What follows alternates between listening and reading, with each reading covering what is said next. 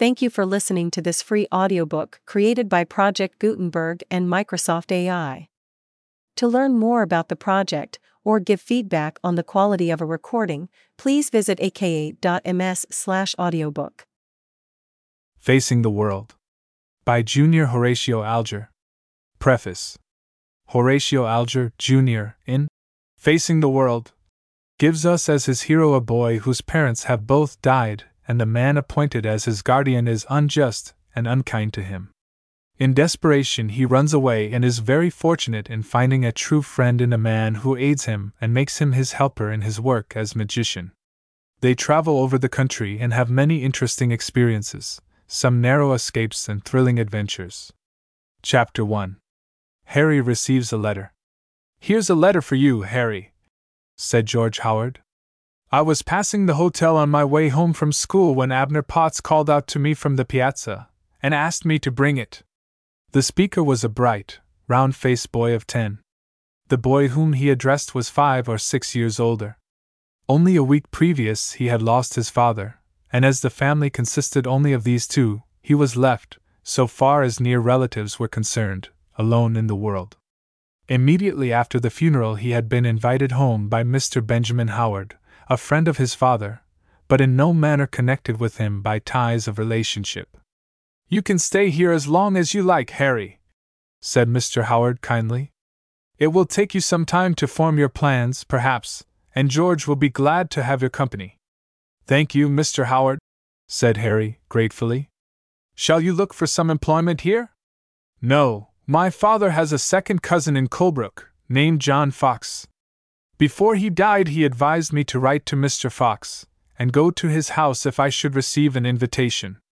I hope for your sake he will prove a good man." "What is his business?" "I don't know, nor did my father. All I know is that he is considered a prosperous man. This letter is from him." It was enclosed in a brown envelope, and ran as follows. "Harry Vane, I have received your letter saying that your father wants me to be your guardian. I don't know as I have any objections. Being a businessman, it will come easy to me, and I think your father was wise to select me. I am ready to receive you any time. You will come to Bolton on the cars. That is 8 miles from here, and there is a stage that meets the train. It wouldn't do you any harm to walk, but boys ain't so active as they were in my young days. The stage fare is 50 cents, which I shall expect you to pay yourself if you ride. There is one thing you don't say anything about, how much property your pa left. I hope it is a good round sum, and I will take good care of it for you. Anybody round here will tell you that John Fox is a good man of business, and about as sharp as most people. Mrs. Fox will be glad to see you, and my boy Joel will be glad to have someone to keep him company. He is about 16 years old. You don't say how old you are, but from your letter I surmise that you are as much as that. You will find a happy united family, consisting of me and my wife, Joel, and his sister, Sally. Sally is 14, just 2 years younger than Joel. We live in a comfortable way, but we don't gorge ourselves on rich, unhealthy food. No more at present. Yours to command, John Fox." Harry smiled more than once as he read this letter. "Your relative isn't strong on spelling," remarked Mr. Howard, as he laid the letter on the table. "No, sir, but he appears to be strong on economy. It is a comfort to know that I shall not be injured by rich, unhealthy food." "When do you mean to start for Colebrook?" asked Mr. Howard. "Tomorrow morning. I have been looking at a railroad guide, and I find it will bring me to Colebrook in time for supper. We should be glad to have you stay with us as long as possible, Harry." "Thank you, Mr. Howard, I don't doubt that, but the struggle of life is before me, and I may as well enter upon it at once."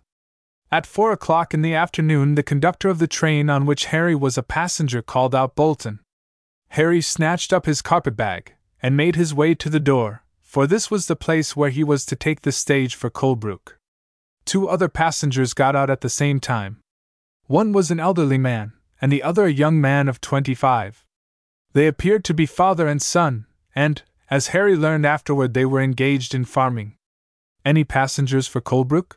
inquired the driver of the old-fashioned Concord stage, which was drawn up beside the platform.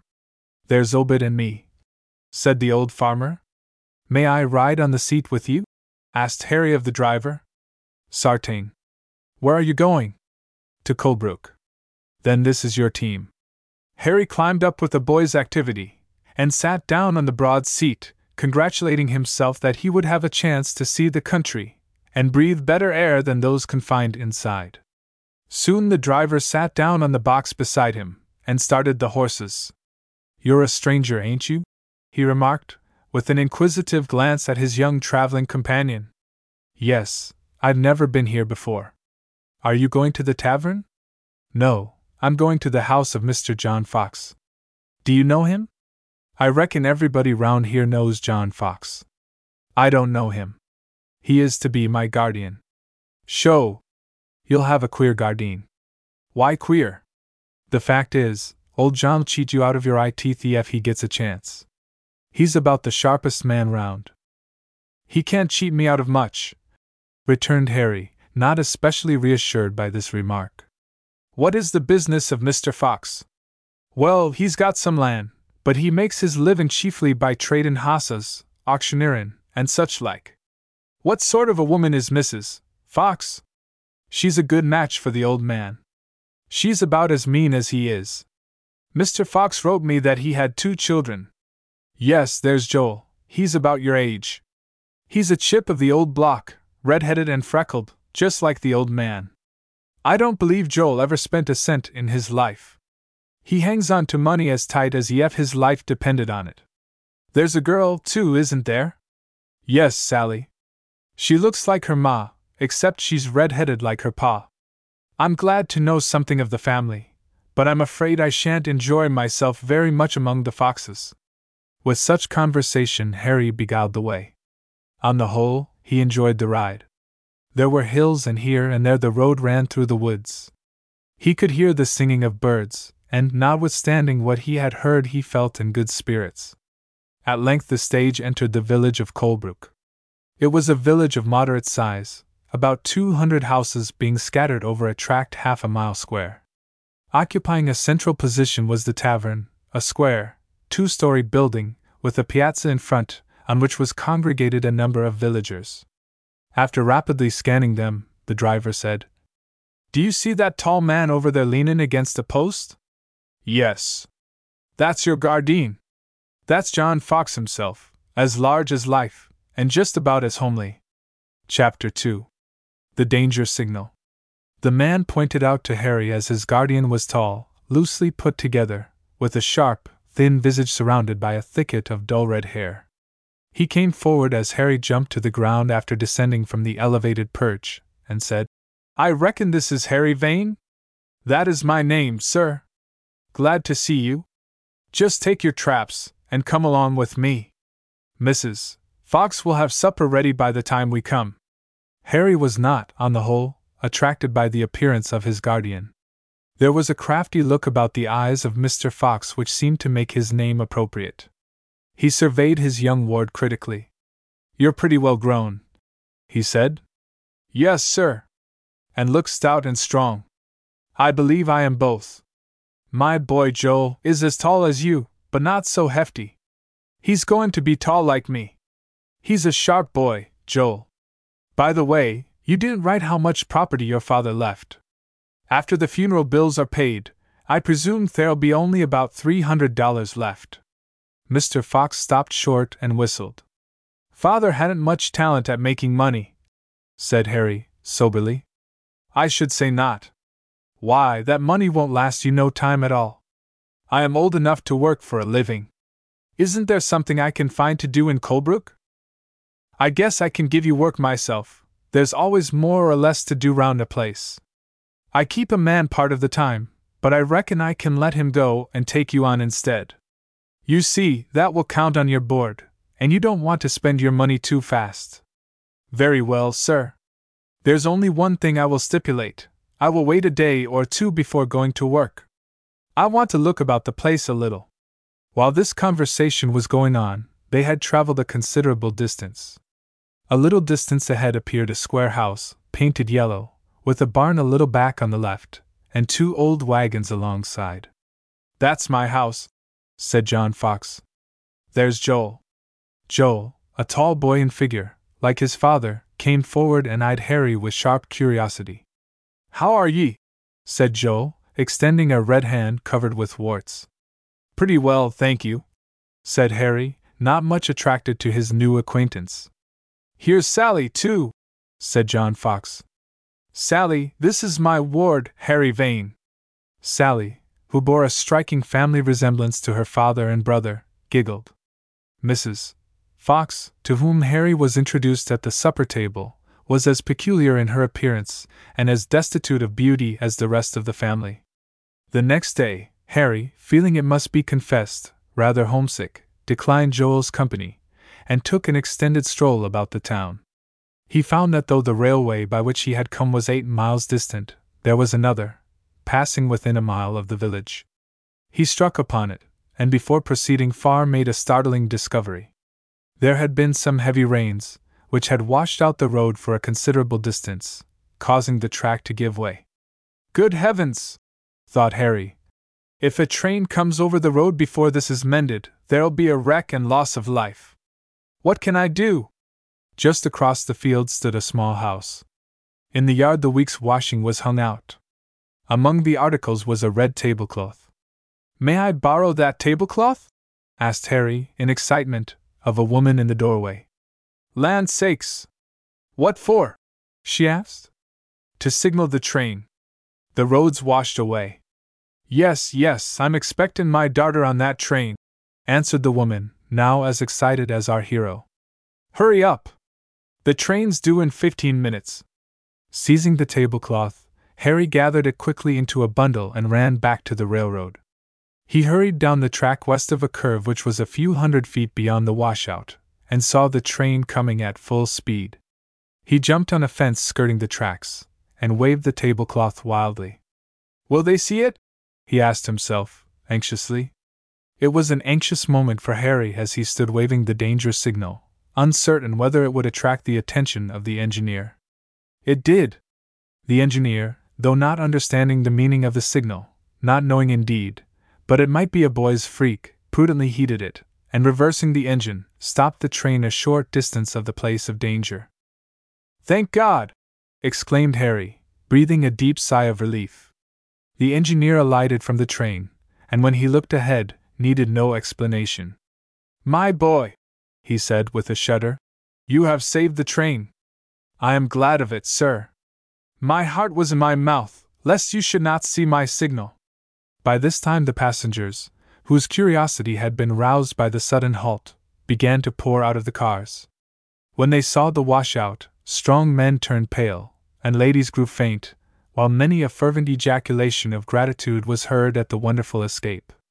We owe our lives to this boy, said the engineer. It was he who stood on the fence and signaled me. We owe our deliverance to this tablecloth. A small man, somewhat portly, pushed his way up to Harry. What is your name, my lad? He asked brusquely. Harry Vane. I am the president and leading stockholder of the road, and my property has come very near being the death of me. Gentlemen, here the president turned to the group of gentlemen around him. Don't you think this boy deserves a testimonial? Yes, returned the gentlemen in chorus. So do I, and I lead off with a subscription of $20. One after another followed the president's lead, the president himself making the rounds bareheaded, and gathering the contributions in his hat. Oh, sir, said Harry, as soon as he understood what was going forward. Don't reward me for what was only my duty. I should be ashamed to accept anything for the little I have done.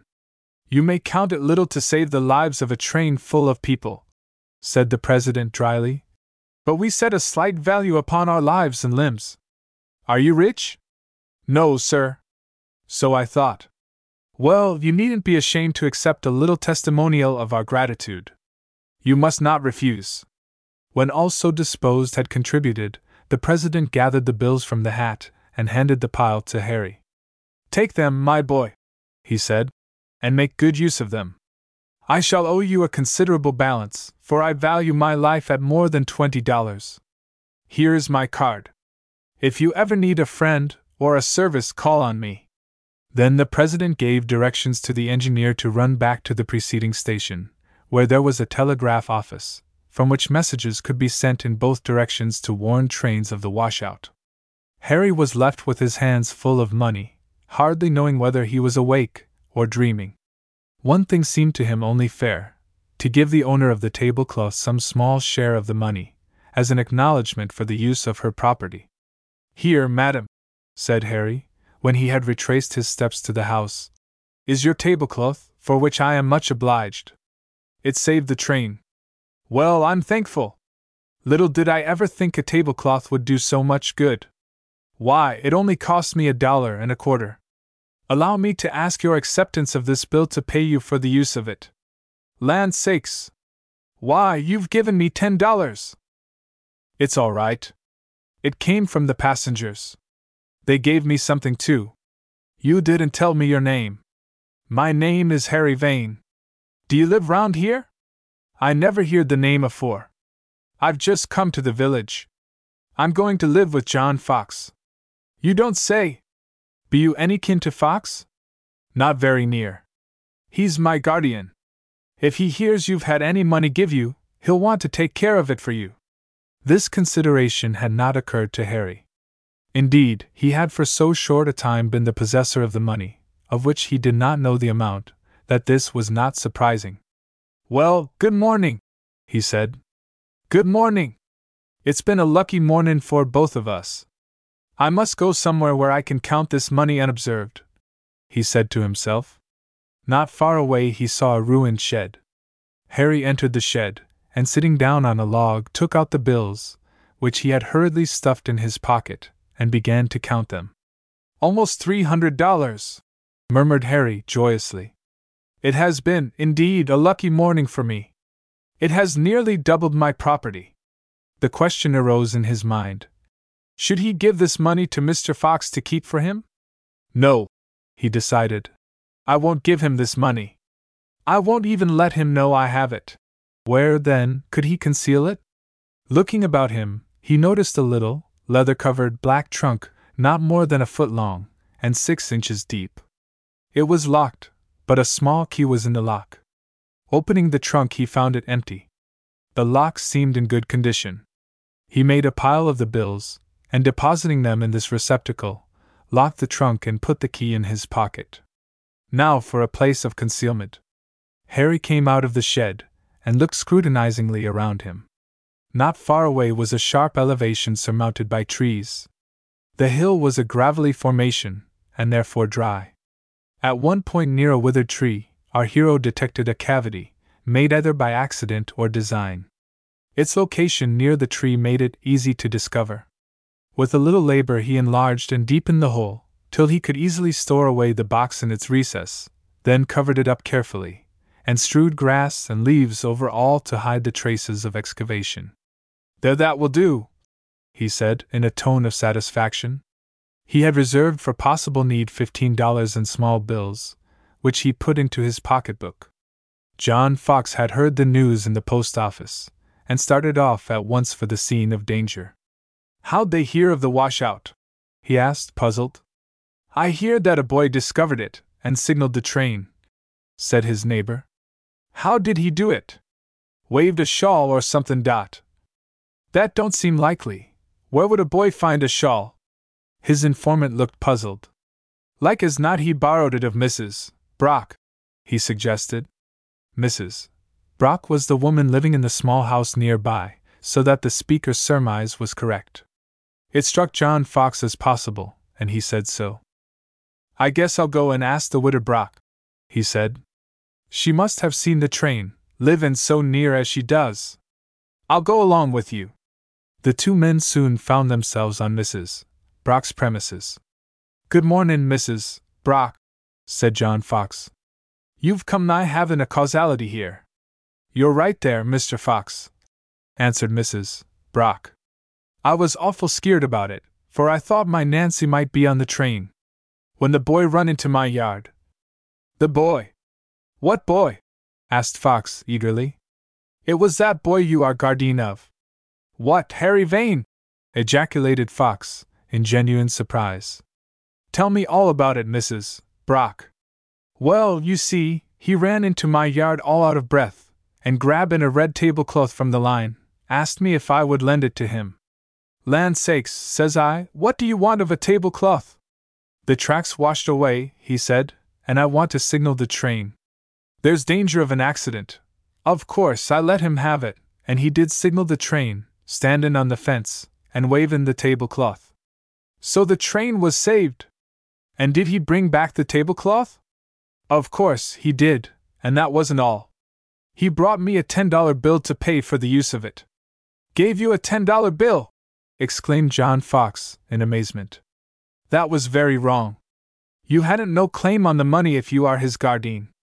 A collection was took up by the passengers, and given to the boy, and he thought I ought to have pay for use of the tablecloth, so he gave me a $10 bill, and a little gentleman he is, too. A collection taken up for my ward? Repeated Fox, pricking up his ears. Well, well! That is news. John Fox was already on his way back to the road.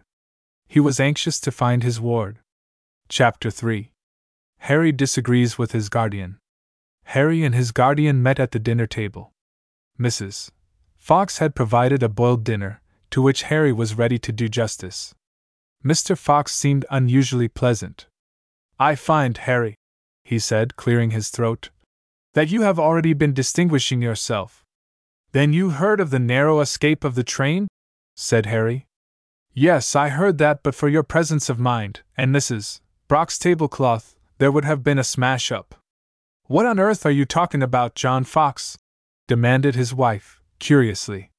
Well, you see, Maria, the rain of last night washed away part of the railroad track, and the train would have been plunged into a gully if our young boarder here hadn't seen the danger, and borrowing a tablecloth from Mrs. Brock signaled the train. You don't say? That isn't all, resumed John Fox. The passengers took up a contribution, and I expect gave quite a handsome sum to our young friend. How much did the folks give you? Asked Joel eagerly. I've got $15 left, he replied. I gave some money to Mrs. Brock for the use of the tablecloth. John Fox looked disappointed and disgusted. You don't mean to say, he ejaculated sharply, that you gave away almost half of your money for the use of an old tablecloth that would be dear at $1? If I hadn't had the tablecloth, I couldn't have attracted the engineer's attention, said Harry mildly. There was a little more conversation on the subject, but Harry remained tranquil, and did not appear disturbed by the criticisms elicited by his conduct. He heartily hoped that his guardian's family would not find out how large a sum he had received. When dinner was over, Harry was about to leave the house, when John Fox said, insinuatingly, Don't you think you'd better give me that money to keep for you? It will be safer in my hands. Thank you, Mr. Fox, said Harry, but I think I can take care of it myself. $15 is a good deal of money for a boy like you to carry round with you, said his guardian. I don't think I shall lose it, sir, replied the boy. Perhaps not, but you will be tempted to spend it wastefully. John Fox didn't look amiable. He was in doubt whether he might not properly take from his ward the money by force, but it occurred to him that it would be better not to assert his authority quite so soon. We will speak of this again, he said. It is well I didn't bring all the money home. I wonder how soon Mr. Fox will make another attempt to secure the sum I have with me, thought Harry. The attempt was made that same night. Harry was afraid he would be expected to occupy the same room with Joel, in which case he could hope for no privacy, and would be unable to conceal his money, which he had little doubt his guardian intended to secure, either by fair means or foul. It chanced, however, that Joel slept in a small bedroom opening out of his parents' chamber. So Harry was assigned an attic room, in the end of the house, the sides sloping down to the eaves. It was inferior to the chambers on the second floor, but our hero was not disposed to complain. He valued solitude more than superior finish. Harry's suspicion was roused by the circumstance that his guardian did not again refer to his money, nor did he manifest any disappointment at his ward's declining to entrust him with it. During the evening, Joel brought out a backgammon board, and proposed to Harry to play. If there would have been anything to read, Harry would have preferred entertaining himself in that way, but Mr. Fox didn't appear to be literary. There were a few books in the house, but they were not of an attractive character. Partly in backgammon, partly in conversation with the son and heir of the Foxes, the time passed till 8:30. "Joel, you can go to bed," said his mother. "It is 8:30. Joel yawned, and interposed no objection. "You may as well go, too, Harry," said Mrs. Fox. "I am ready to go to bed," said Harry. In fact, he felt rather sleepy, and anticipated little pleasure in sitting up in the far from exciting company of Mr. and Mrs. Fox. "Joel," said his mother, "take this candle and show Harry upstairs in the attic chamber." "Yes, ma'am." So, preceded by Joel, Harry went up 2 flights of stairs to the attic room reserved for him. It was the only room that had been finished off, and the garret outside looked dark and forbidding. "I would be scared to sleep up here," said his companion. "I shall not be at all frightened, Joel," said Harry. "Good night. Just hold the candle while I go downstairs." When he was fairly all alone, Harry began to look about him, to ascertain in what kind of quarters he was to pass the night. To begin with, he examined the door. He ascertained that it was a common latch door, and there was no lock. There was nothing to prevent anyone entering the room during the night. There was a small cot bed in one corner, a chair, and an old wooden chest. There was no bureau nor washstand. The absence of the latter annoyed Harry. He learned afterward that he was expected to go downstairs and wash in a large basin in the kitchen sink, wiping his face on a brown roll towel which was used by the entire family. This was quite unsatisfactory to Harry, who was scrupulously neat in his tastes. "This isn't a palace exactly," Harry said to himself. Then came the thought, what was he to do with his money? Now, it so happened that Harry was the possessor of 2 pocketbooks, one, shabby and well worn, which he had failed to throw away on buying another just before he left home. In connection with this, a scheme for outwitting Mr. Fox came into his mind. He folded up a fragment of newspaper, and put it into the old pocketbook, bulging it out till it looked well filled, and this he left in the pocket of his pantaloons. "Now to hide the other," said he to himself. He looked about the room seeking for some place of concealment. Finally he noticed in one portion of the floor a square board, which looked as if it might be lifted. He stooped over and succeeded in raising it. The space beneath was about a foot in depth, the lower level being the lathing and plastering of the room below. "That will do," said Harry, in a tone of satisfaction. "I don't think Mr. Fox will find my money here."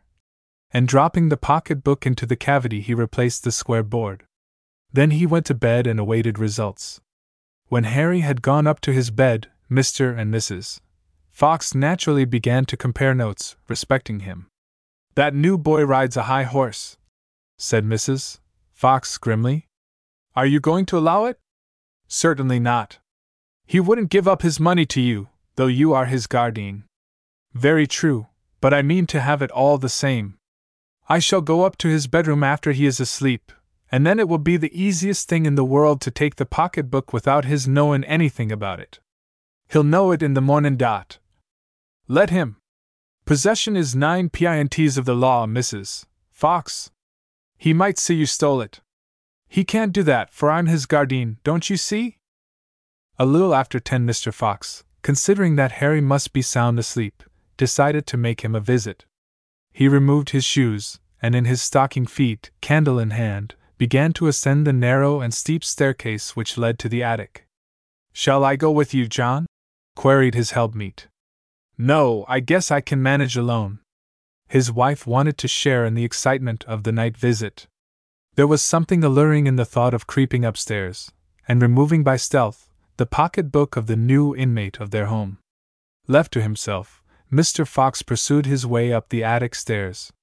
They creaked a little under his weight, and much to his annoyance, when he reached the landing at the top he coughed. "I hope the boy won't hear me," he said to himself. He paused an instant, then softly opened the door of Harry's chamber. All seemed satisfactory.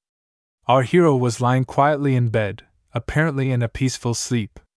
Ordinarily he would have been fast asleep by this time, but the expectation of a visit from his guardian had kept him awake beyond his usual time. He had heard Mr. Fox cough, and so, even before the door opened, he had warning of the visit.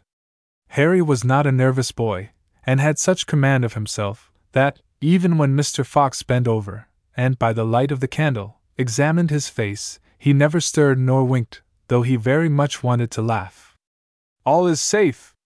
The boy is sound asleep," whispered Mr. Fox to himself.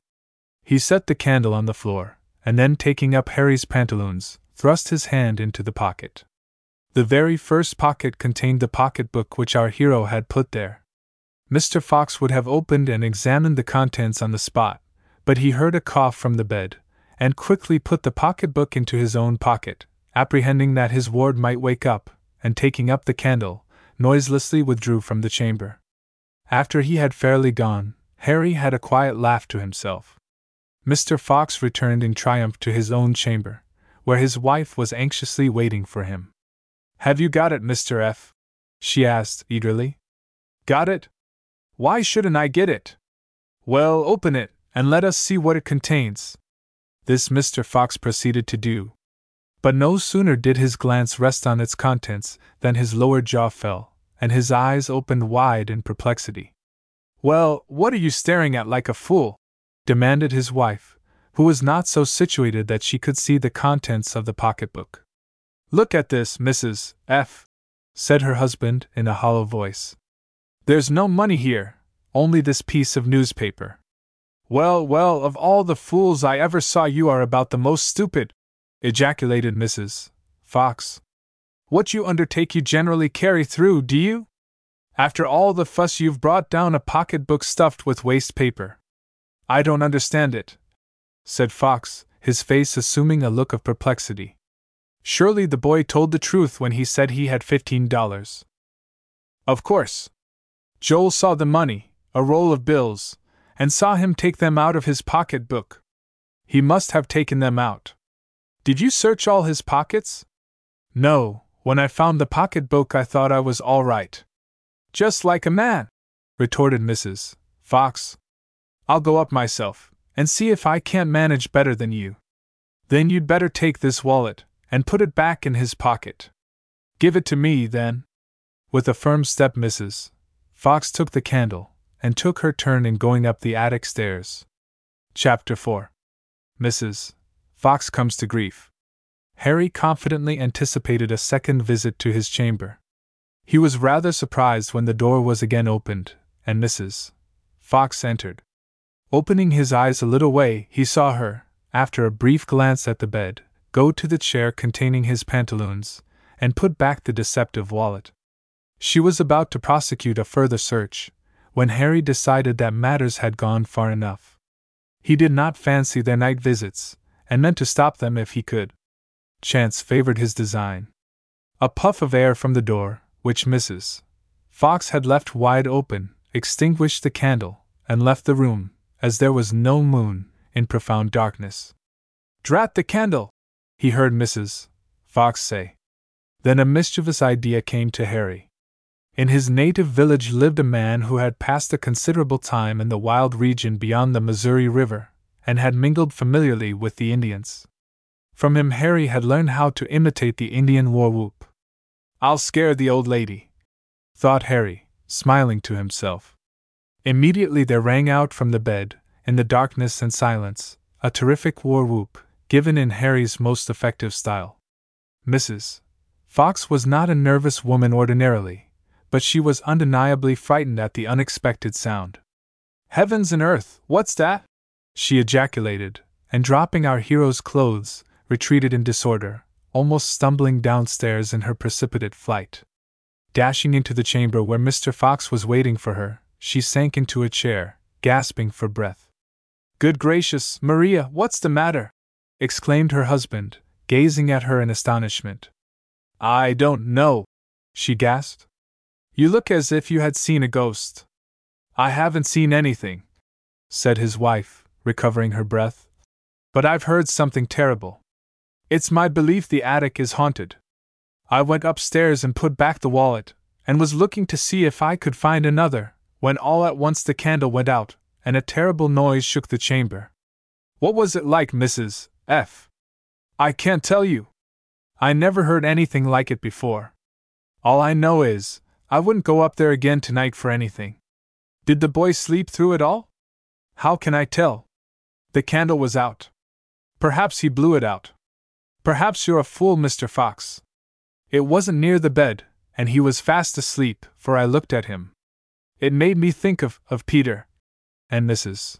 Fox shuddered. Peter had been taken from the poorhouse 3 years ago by Mr. Fox, and apprenticed to him by the town authorities. According to popular report, he had been cruelly treated and insufficiently fed, until he was taken sick and had died in the very bedroom where Mrs. Fox had been so frightened. This may explain how it was that a woman so strong-minded had had her nerves so easily upset. "We won't talk of Peter," said Mr. Fox shortly, for to him, also, the subject was an unpleasant one. "I suppose you didn't find another wallet?" "No, I didn't." "You can order the boy to give it up tomorrow. The best thing to do now is to go to bed and rest." The breakfast hour at the house of Mr. Fox was 6:30. Harry was called at 6, and was punctual at the table. Mr. Fox cast a suspicious glance at his ward, but the boy looked so perfectly unconcerned that he acquitted him of any knowledge of the night visit. "How did you sleep, Harry?" asked Mrs. Fox. "Soundly, thank you," answered Harry, politely. "You didn't hear any strange noises, then?" "No." "Now, Harry," said Mr. Fox, after breakfast, "we may as well speak of our future arrangements. I have considerable to do on my 20 acres of land, and I can give you work here." "What compensation do you offer, sir?" "As a boarder, I should have to charge you $5 a week for your board, and 50 cents extra for your washing. That would go to Mrs. Fox, as well as pay 25 cents a week for your mending. That also would go to my wife. Now, if you work for me, I will take off $3, making the charge to you only $2.75 per week. Don't you think, Mr. Fox, that is rather low pay for my services?" "I might say $2.25, said Mr. Fox, deliberating. Harry smiled to himself. He had not the slightest idea of working for any such trifle, but he did not care to announce his determination yet. "I will pay full price for a week, Mr. Fox," he said, "and during that time I will consider your offer." "I may not offer you as favorable terms a week from now," said Fox, who wanted to get his ward to work at once. "I will take my chance of it, sir. I prefer to have a few days of freedom. By the way, Harry, don't you think you had better give me your money to keep? You might lose it." "You are very kind, Mr. Fox, but I am not afraid of losing it." After breakfast, Harry went to walk. His steps naturally tended to the place where he had left the greater part of his treasure. It was possible that he had been seen hiding it, and he thought on the whole it would be better to find another place of concealment. "Joel," said his mother, "follow Harry, and see where he goes. He may be going to hide his money. But don't let him see you." "All right, ma'am, I'll do it. I wish I had followed him yesterday." A position as detective would have suited Joel. Whatever was secret or stealthy had a charm for him.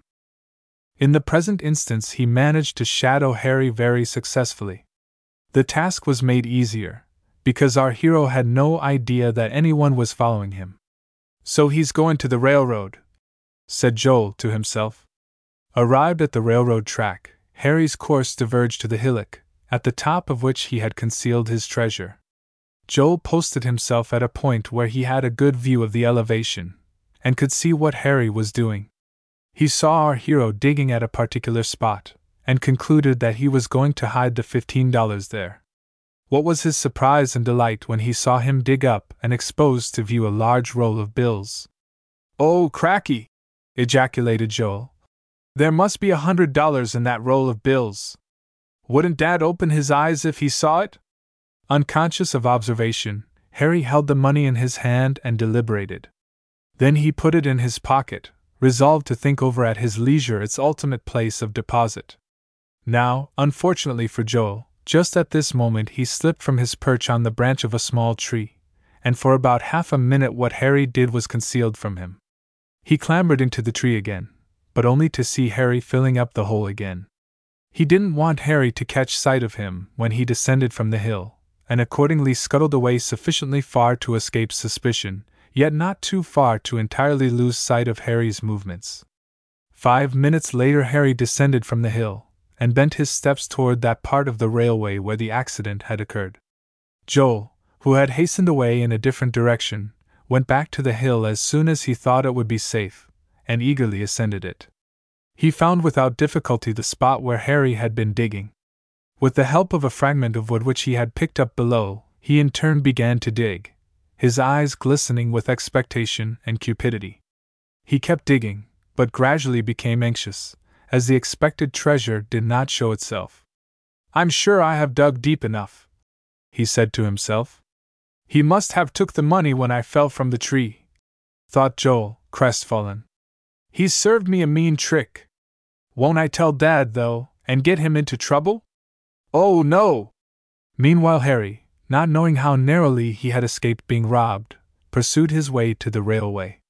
"If I were only in my old home," he thought, "I would ask Mr. Howard to take care of it for me. Then I should know it was all right." He thought of the president of the railroad, to whom he was principally indebted for the money. "If I could only see him," he thought, "I would ask him to take care of it for me." What was his surprise when, on reaching the depot, the first person on whom his eyes fell was the very gentleman of whom he was thinking. "How do you do, sir?" said Harry, politely. "Ah, my young friend that saved the train," said the president cordially. "I hope you haven't spent the money you received on riotous living." "No, will you take care of it for me?" "I don't want to spend it, and I am afraid of losing it." "Well, my boy, if you really desire it, I will take the money. I shall regard it as a very great favor."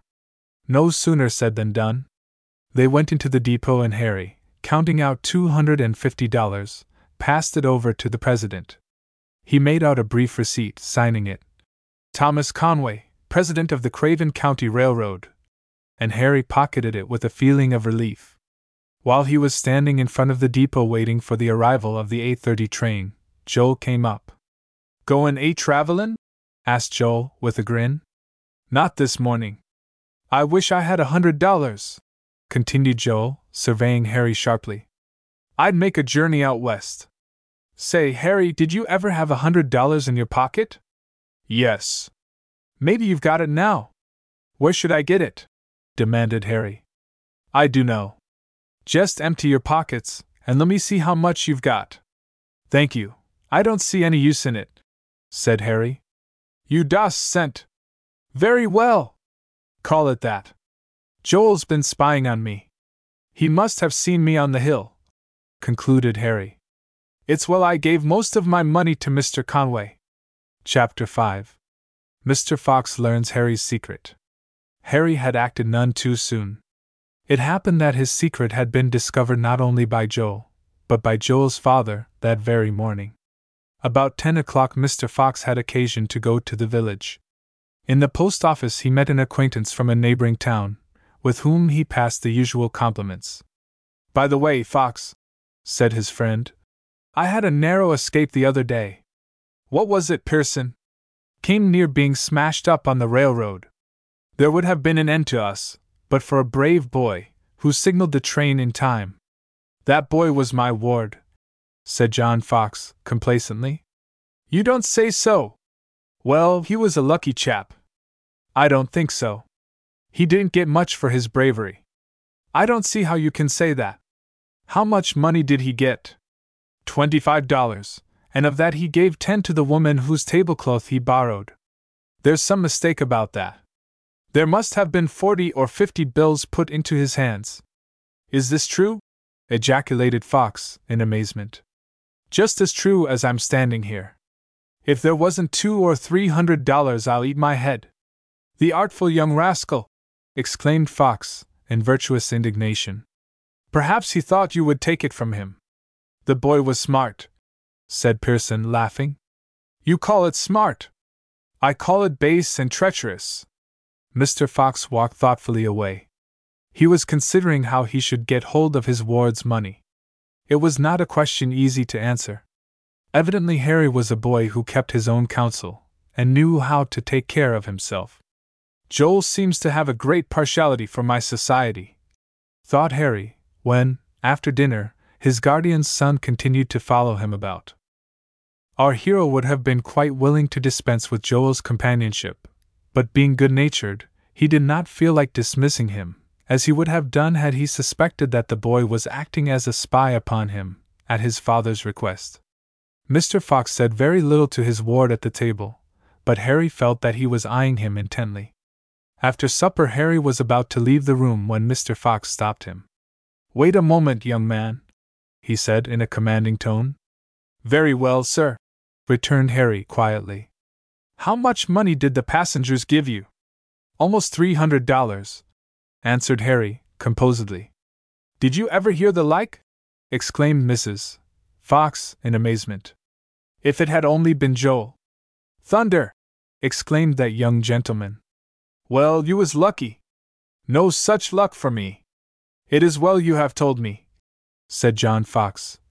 "Not but I knew before. I met one of the passengers today, and he gave me an idea how much it was. You will please hand it over to me, and I will take care of it." "I shall not be able to comply with your request, Mr. Fox," said Harry. "I have not the money with me." "I don't believe it. You had it this morning. And Joel has been with you ever since, so you haven't had time to hide it." "So that was the reason you favored me with your company, Joel," said Harry, with a glance at his guardian's son. "All you've got to do is to hand over that money now, Harry Vane. Mind, I intend to have it. I assure you, Mr. Fox, that I haven't the money with me." "Where is it, then?" asked Mr. Fox, incredulous. "I have put it into the hands of a gentleman in whom I have confidence, who will take care of it for me." "What's the man's name?" demanded John Fox. "That is my secret. You have rebelled against my lawful authority. Maria, what is it my duty to do with this boy?" "Lock him up," answered Mrs. Fox grimly. "A good suggestion, Mrs. F. Imprisonment may change the boy's ideas. He may repent his base conduct. Now, young man," said Fox, in a tone of authority, "go up to your chamber, and stay there till you're ready to obey orders." Harry hesitated a moment, then quietly went upstairs. Mr. Fox was relieved, for he was a little apprehensive that his ward would prove rebellious and decline to obey. John Fox stole up after his ward, and Harry heard the door bolted on the outside. He was a prisoner. When he heard the bolt slide in the lock, he said to himself, "Mr. Fox and I can never agree. He has not yet been appointed my guardian, and he never will receive the appointment. I have the right to choose for myself, as Mr. Howard told me, and I mean to exercise it." Some of my readers may, perhaps, picture Harry as forcing open the door of his chamber and rushing from the house, breathing loud defiance as he went. But he was a sensible boy, and meditated nothing of the kind. "I can wait till morning," he reflected. "I don't think I shall be here 20 hours hence, but I mean to get a good night's sleep. It will be time enough to decide in the morning what I will do." So, in spite of his imprisonment, Harry enjoyed a comfortable night's sleep, and was awakened in the morning by hearing his door opened. Mr. Fox entered, and sat down on a chair by the bed. "Good morning, sir," said Harry, composedly. "What I want to know is, have you made up your mind to do as I told you last night? I prefer to keep it in my possession. I guess I'll have to keep you here a little longer. Then be kind enough to send me up some breakfast. I am paying my board. I shall object to paying unless I get my meals regularly." This consideration weighed with John Fox, and he sent Joel up with a cup of coffee and some dry bread, 5 minutes later. "By the way, Joel, come up here about the middle of the forenoon. I want to say a few words to you in private." "All right, I'll come. I must go downstairs now. I wonder what he wants to see me about," said Joel to himself. Joel made a pretty shrewd guess, and resolved, by all means, to keep the appointment. He was anxious to get his father out of the way, but John Fox was unusually deliberate in his motions. Finally, about 9:30, he left the house for the village. Presently his mother said, Joel, if you'll stay and mind the house, I'll run over to Mrs. Bean's and borrow some sugar." His mother put on her bonnet and started across a field to her nearest neighbors. "Now's my time," thought Joel. "Man's sure to get talkin' with Mrs. Bean and stay half an hour or more." He ran up the garret stairs and drew the bolt that held Harry captive. "Joel, I want you to let me out of this place." "Oh, gracious!" exclaimed Joel, in apparent dismay. "Dad would give me the worst kind of a lickin' dot." "Would he know how I got out?" asked Harry. "I don't know. What are you willing to give?" Harry saw that it was merely a matter of bargaining, and finally prevailed upon Joel to release him for a $5 bill. "I want the money now," said Joel. "How do I know that you will do as you have agreed?" "Give me the money, and I'll tell you." Harry passed over the bank bill, and Joel said, "Dad's gone to the village, and Mam's gone over to Mrs. Bean's. All you've got to do is to go downstairs and walk out." Harry was by no means slow to take the hint. "Goodbye, Joel," he said, extending his hand. "I won't forget the favor you've done me. I don't know what Dad'll say. There'll be an awful fuss. Just give me a box on the ear, won't you?" "What for?" "I'll tell Dad you gave me an awful clip on the side of the head and ran off, though I tried to stop you." "All right," said Harry, laughing. He gave Joel the required box on the ear, tripped him up, laying him gently on his back on the landing, and then, with a friendly "Goodbye," he ran down the stairs, and before Mrs. Fox returned from her call was a mile away. She found Joel wiping his eyes. "What's the matter, Joel?" she asked. "That boy, Harry, called me upstairs, and got me to open the door. Then he gave me an almighty clip on the side of my head that almost stunned me, then he knocked me over, and ran out of the house as fast as he could run. My head aches awful." "The audacious young ruffian!" ejaculated Mrs. Fox. "To beat my poor dear Joel so!" "Never mind.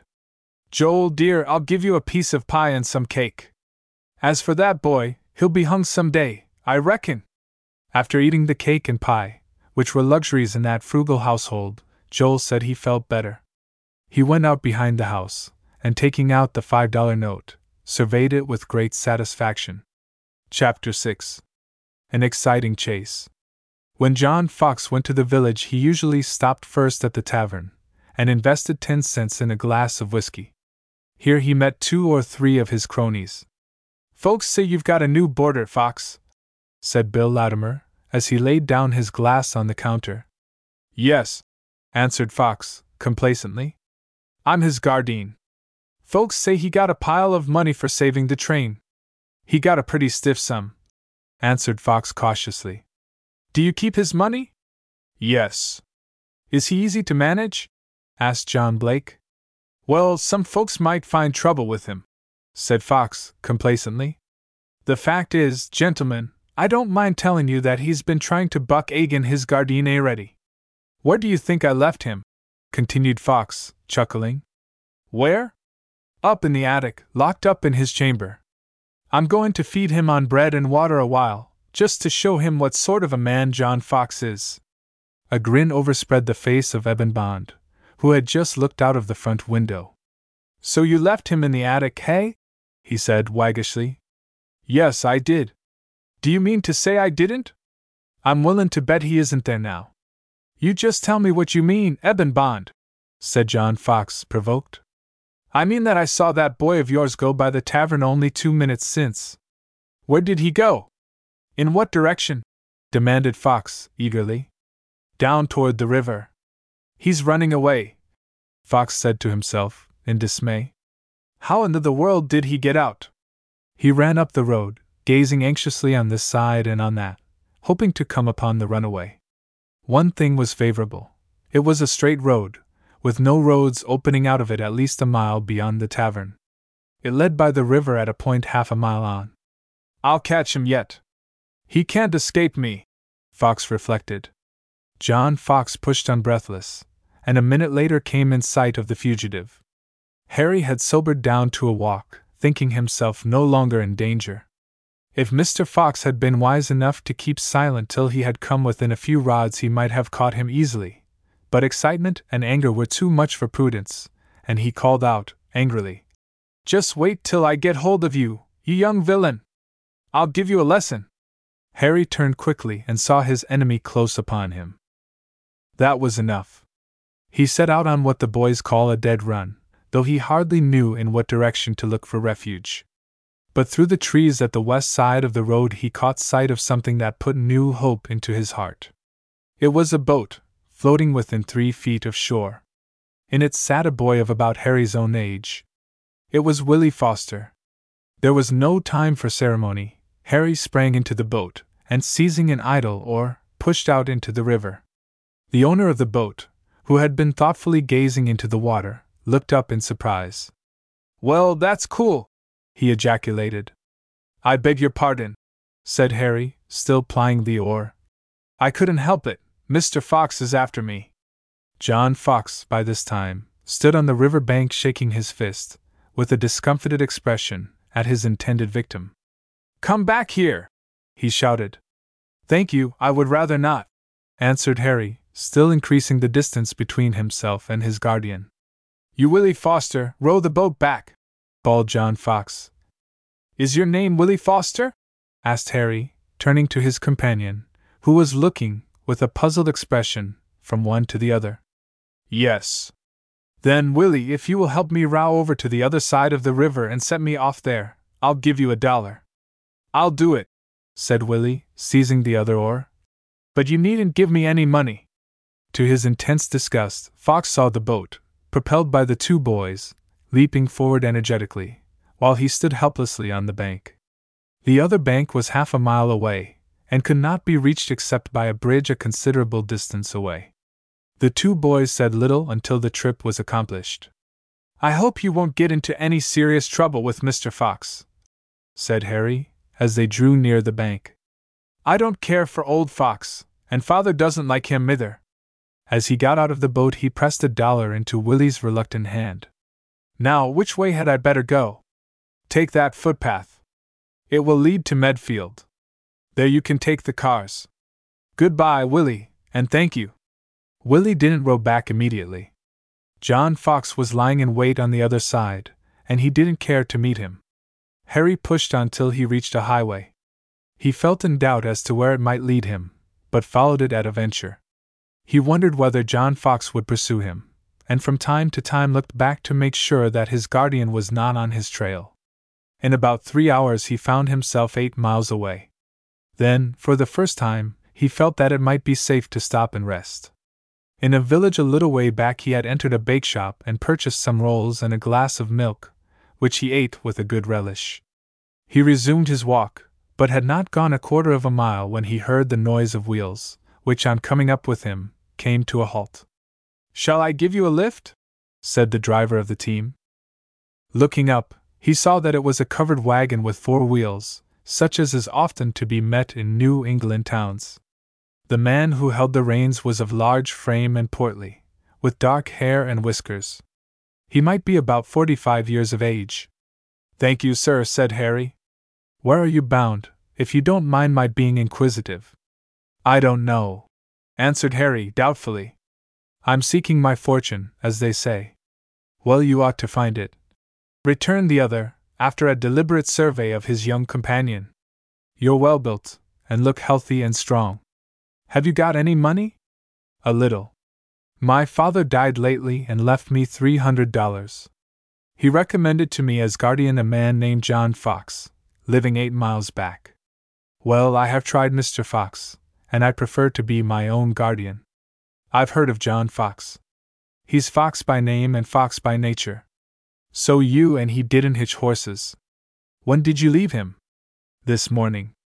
"I don't know, but I may say that I am running away from him, as I left without his knowledge or permission, but as he is not yet my legal guardian, I don't consider that he has any right to interfere with me." "You haven't told me your name yet." "My name is Harry Vane. I am the magician of Madagascar. You may have heard of me." "I don't think I have," said Harry, puzzled. "I have been before the public many years," he said. "I give magical entertainments, and in the course of the last 20 years, have traveled all over the continent." You see, explained Harry apologetically, I have always lived in a small country town, where there were few amusements, and so I know very little of such things. I never saw a magical entertainment in my life. Didn't you indeed? Then you shall see me perform tonight. I am to give a magical soiree in Conway, the town we are coming to. I should like it very much, Mr. And Harry paused in doubt. I am called Professor Hemingway, Hiram Hemingway, said the magician. Do you like your business? Asked Harry curiously. Why shouldn't I? I have a chance to travel. The people appreciate my efforts and reward me generously. By a fortunate accident, Harry happened to turn in his seat and look through a small window in the back part of the wagon. What he saw startled him. In a buggy, 10 rods back, he recognized his late guardian and Joel. They were making good speed, and were doubtless in pursuit of him. Harry quickly imparted his discovery to his companion. Don't let them capture me, he said. I should like to see him do it, responded the professor. Get into the back part of the wagon, and crouch down. Harry did as directed. Then the professor slackened his speed, and allowed the pursuers to overtake him. I say, stranger, said Fox, as he drew up alongside. A boy ran away from me this morning. Perhaps you have seen him? I saw a boy about a mile back, said the magician, reflectively. A stout, good-looking lad, dark brown hair, and a pleasant expression. Didn't look at all like you. I chatted with him a while. He said he was leaving a man who claimed to be his guardian, but wasn't. The young liar! Ejaculated Fox, wrathfully. Where is he now? Is he in your wagon? Put in Joel sharply. If he were, you'd see him, wouldn't you? In behind you? Yes, are you kidnapping him? Demanded Fox fiercely. There is a boy in the back part of my wagon, said the magician coolly. If you ain't afraid of smallpox, you may see him. Which shall it be, you or the boy? A pallid hue overspread the face of John Fox, which was increased by an agonizing moan, which appeared to proceed from behind the magician. Turn the horse, Joel, was all he said. He whipped up his horse without a word, and did not pull up for half a mile. You can come out now, Harry, said the professor, with a queer smile. I am a ventriloquist, and that moan did the business. Chapter 7. A New Engagement. Harry was not a little relieved at his narrow escape. He did not propose to be taken captive without making a strong resistance, but still, in a struggle with Mr. Fox and Joel, he felt that he would be considerably at a disadvantage. I am much obliged to you for saving me, Professor Hemingway, he said. You are quite welcome. So you didn't like old Fox? Not much. He doesn't appear to like you any better. There isn't much love lost between us, returned Harry, laughing. How do you like the boy? He served me a good turn, for $5, but he would help capture me for the same money, or less. You seem to know him. He is fond of money, and would do almost anything for it. You thank me for saving you from capture, my lad, continued the magician. Well, I had an object in it, a selfish object. Harry looked puzzled. It struck me that I needed a boy about your size and character for a general assistant to sell tickets, take money, and help me on the stage. How do you like the idea? I like it, answered Harry. But there is one objection. What is that? I don't come from Madagascar, responded Harry slyly. Professor Hemingway laughed. You've been as near there as I have, he said. Did you really think I came from Madagascar? You look more as if you came from Maine, sir. You've hit it. There's where I did come from. I was raised 25 miles from Portland on a farm. But it would never do to put that on the bills. People are ready to pay more for imported than for native curiosities. However, to come to business. I had a young man traveling with me who wasn't suited to the business. He was a dry goods clerk when I took him, and is better adapted to that business than to mine. He left me last week, and I have been in a quandary about his successor.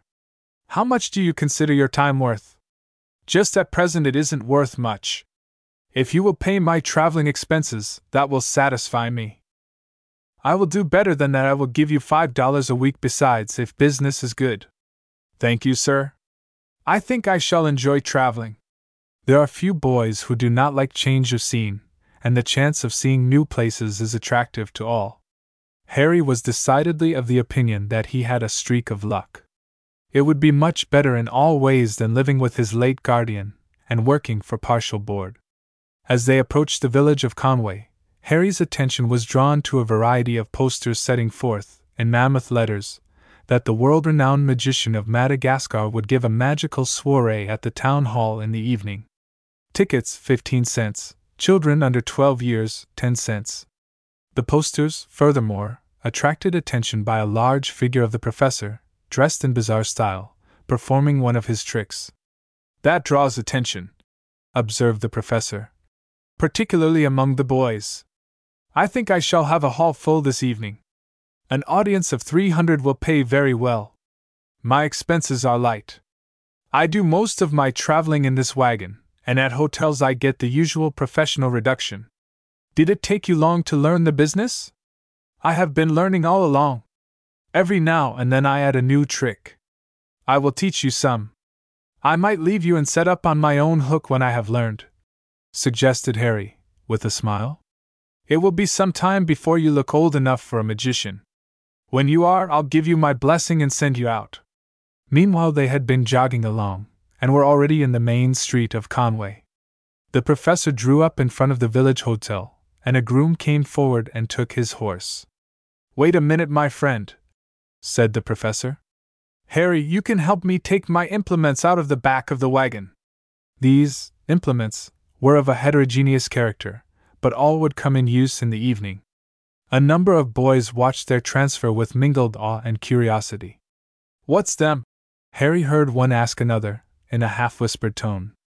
Those, said the professor, in an impressive tone, turning toward the boys. Those are paraphernalia. The boys looked more awestruck than ever.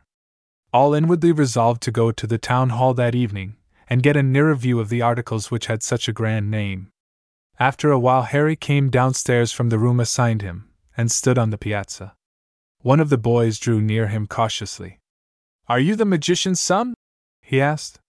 No, answered Harry, smiling. Do you come from Madagascar? I have not been there recently. Are all the people there magicians? Not quite all. This information was rather scanty, but it was whispered about among the boys, the first boy boasting that he had a talk with the young man magician. If Harry had heard himself called thus, he would have been very much amused. Directly after supper Harry went with his employer to assist in preparing the stage for the evening performance. Though novice, he acquitted himself to the satisfaction of his employer, who congratulated himself on having secured so efficient an assistant. Half an hour before the performance he stationed himself in the entry, provided with tickets. He sat at a small table, and received the crowd. Though new to the business, he managed to make change rapidly. He found his position one in which he had a chance to study human nature. During the evening Harry was called upon to assist the professor in some of his tricks. Some boys would have been embarrassed upon finding themselves objects of general attention, but Harry was by temperament cool and self-possessed. He had been fond of declamation at school, and this had accustomed him, to some extent, to a public appearance. The entertainment was in 2 parts, with an intermission of 10 minutes. I wish you were a singer, said the professor, when they were standing behind the screen. Why? Asked Harry. Because the audience sometimes gets impatient during the intermission. If I could put you on for a song, it would help quiet them. I can sing a little, said Harry modestly. What can you sing? How would the last rose of summer do? Capital. Can you sing it? I can try. You are sure you won't break down? That would make a bad impression. I can promise you I won't break down, sir. Then I'll give you a trial. Are you ready to appear at once? Yes, sir. Wait, then, till I announce you. The professor came from behind the screen, and addressing the audience said, Ladies and gentlemen, lest you should find the necessary intermission tedious, I am happy to announce to you that the young vocalist, Master Harry Vane, has kindly consented to favor you with one of his popular melodies. He has selected by request The Last Rose of Summer. Harry could hardly refrain from laughing when he heard this introduction. One would think I was a well-known singer, he said to himself. He came forward, and standing before the audience, with his face a little flushed, made a graceful bow. Then, pausing an instant, he commenced the song announced. He had not sung 2 lines before the professor, who awaited the result with some curiosity and some anxiety, found that he could sing. His voice was high, clear, and musical, and his rendition was absolutely correct. The fact was, Harry had taken lessons in a singing school at home, and had practiced privately also, so that he had reason to feel confidence in himself. The song was listened to with earnest attention and evident enjoyment by all. When the last strain died away, and Harry made his farewell bow, there was an enthusiastic burst of applause, emphasized by the clapping of hands and the stamping of feet. "You did yourself proud, my boy," said the gratified professor. "They want you on again." This seemed evident from the noise. "Can't you sing something else?" "Very well, sir." Harry was certainly pleased with this evidence of popular favor. He had never before sung a solo before an audience, and although he had felt that he could, he was glad to find that he had not overestimated his powers. Once more he stood before the audience. "I thank you for your kindness," he said. "I will now sing you a comic song." He sang a song very popular at that time, the words and air of which were familiar to all. While it did not afford him so good a chance to show his musical capacity, it was received with much greater favor than the first song. There was a perfect whirlwind of applause, and a third song was called for. "I would rather not sing again, Professor," said Harry. "You needn't. They would keep you singing all the evening if you would allow it. Better leave off when they are unsatisfied. Ladies and gentlemen," he said, "Master Vane thanks you for your kind applause, but he makes it an unvarying rule never to sing but 2 songs in an evening. He never broke that rule but once, and that was at the special request of the Governor-General of Canada. I shall now have the pleasure of performing for your amusement one of my most popular experiments. Well, you have pleased the people, and that is the main point. By Jove! My boy, you've got a lovely voice. I am glad you think so, sir. You will prove a very valuable addition to my entertainments. I mean to show my appreciation, too. How much did I agree to give you? $5 a week if business was good. It's bound to be good. I'll raise your wages to $10 a week, if you'll agree to sing 1 song, and 2, if called for, at each of my evening entertainments." "I'll do it, sir," said Harry promptly. "It's a surprise to me, though, to find my voice so valuable to me. It's a popular gift, my boy, and all popular gifts are valuable. When I get my new bill printed, I must have your name on it."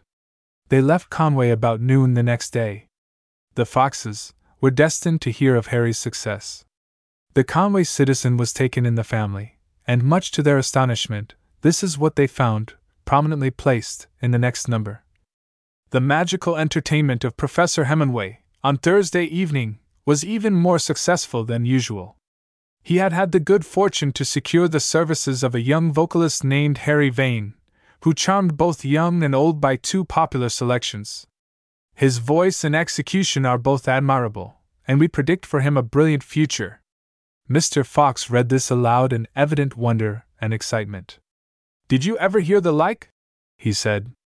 "Who'd have thought it?" chimed in Mrs. Fox. Chapter 8. A Liberal Offer.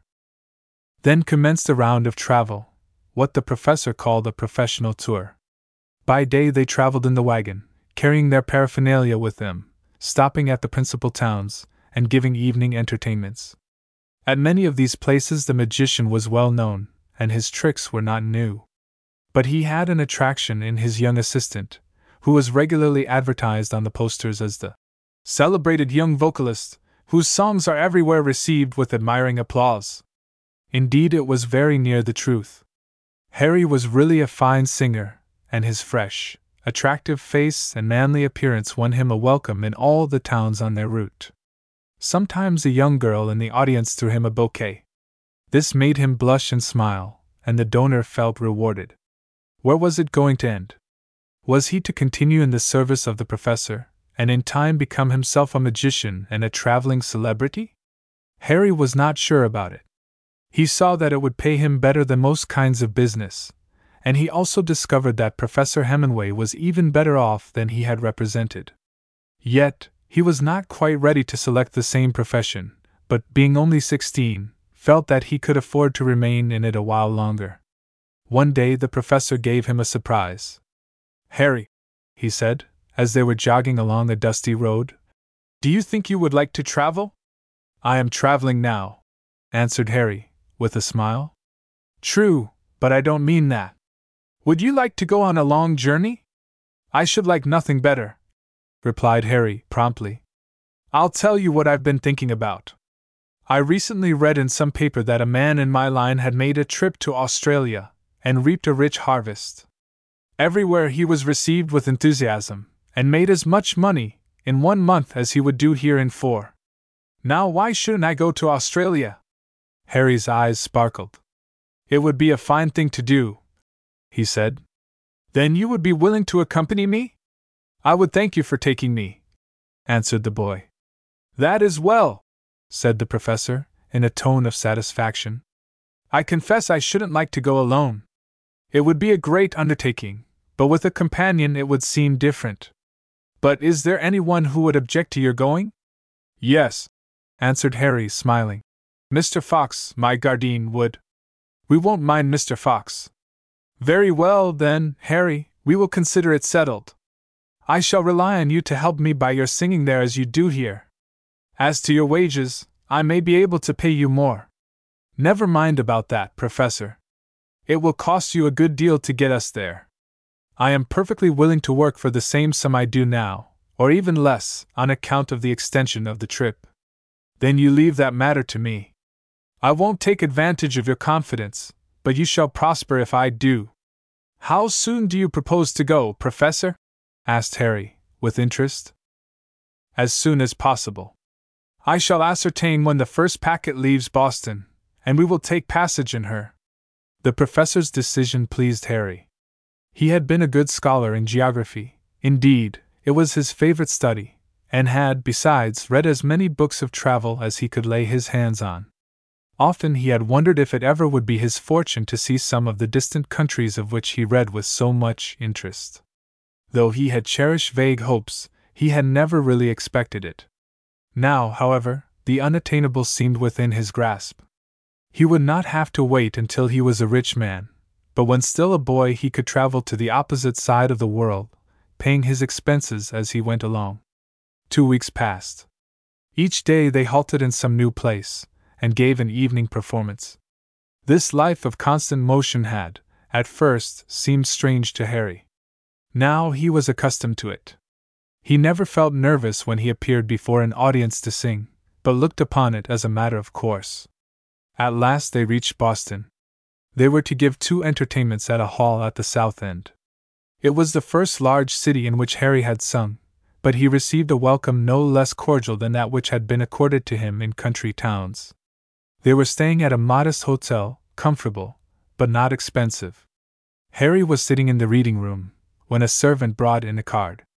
It bore the rather remarkable name of "A gentleman to see you, Mr. Vane," said the servant. Harry rose and surveyed the stranger in some surprise.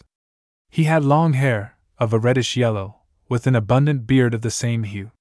His suit of worn black fitted him poorly, but Dr. Brown evidently was not a devotee of dress.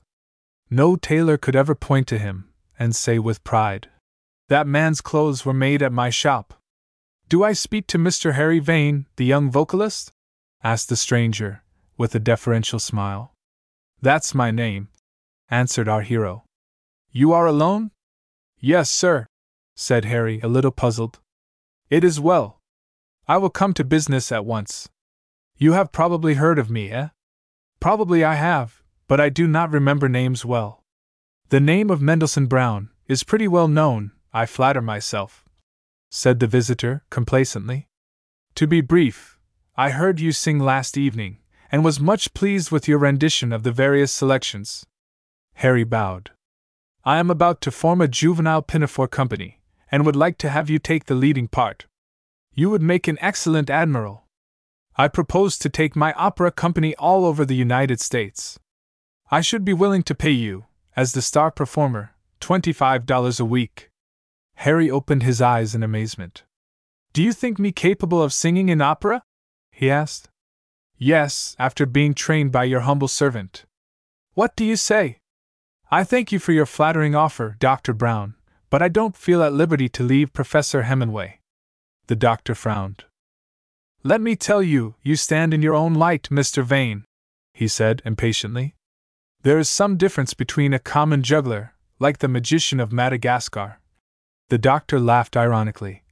"And a well-known musical director, who could make you famous. Does Hemingway pay you as much as I offer?"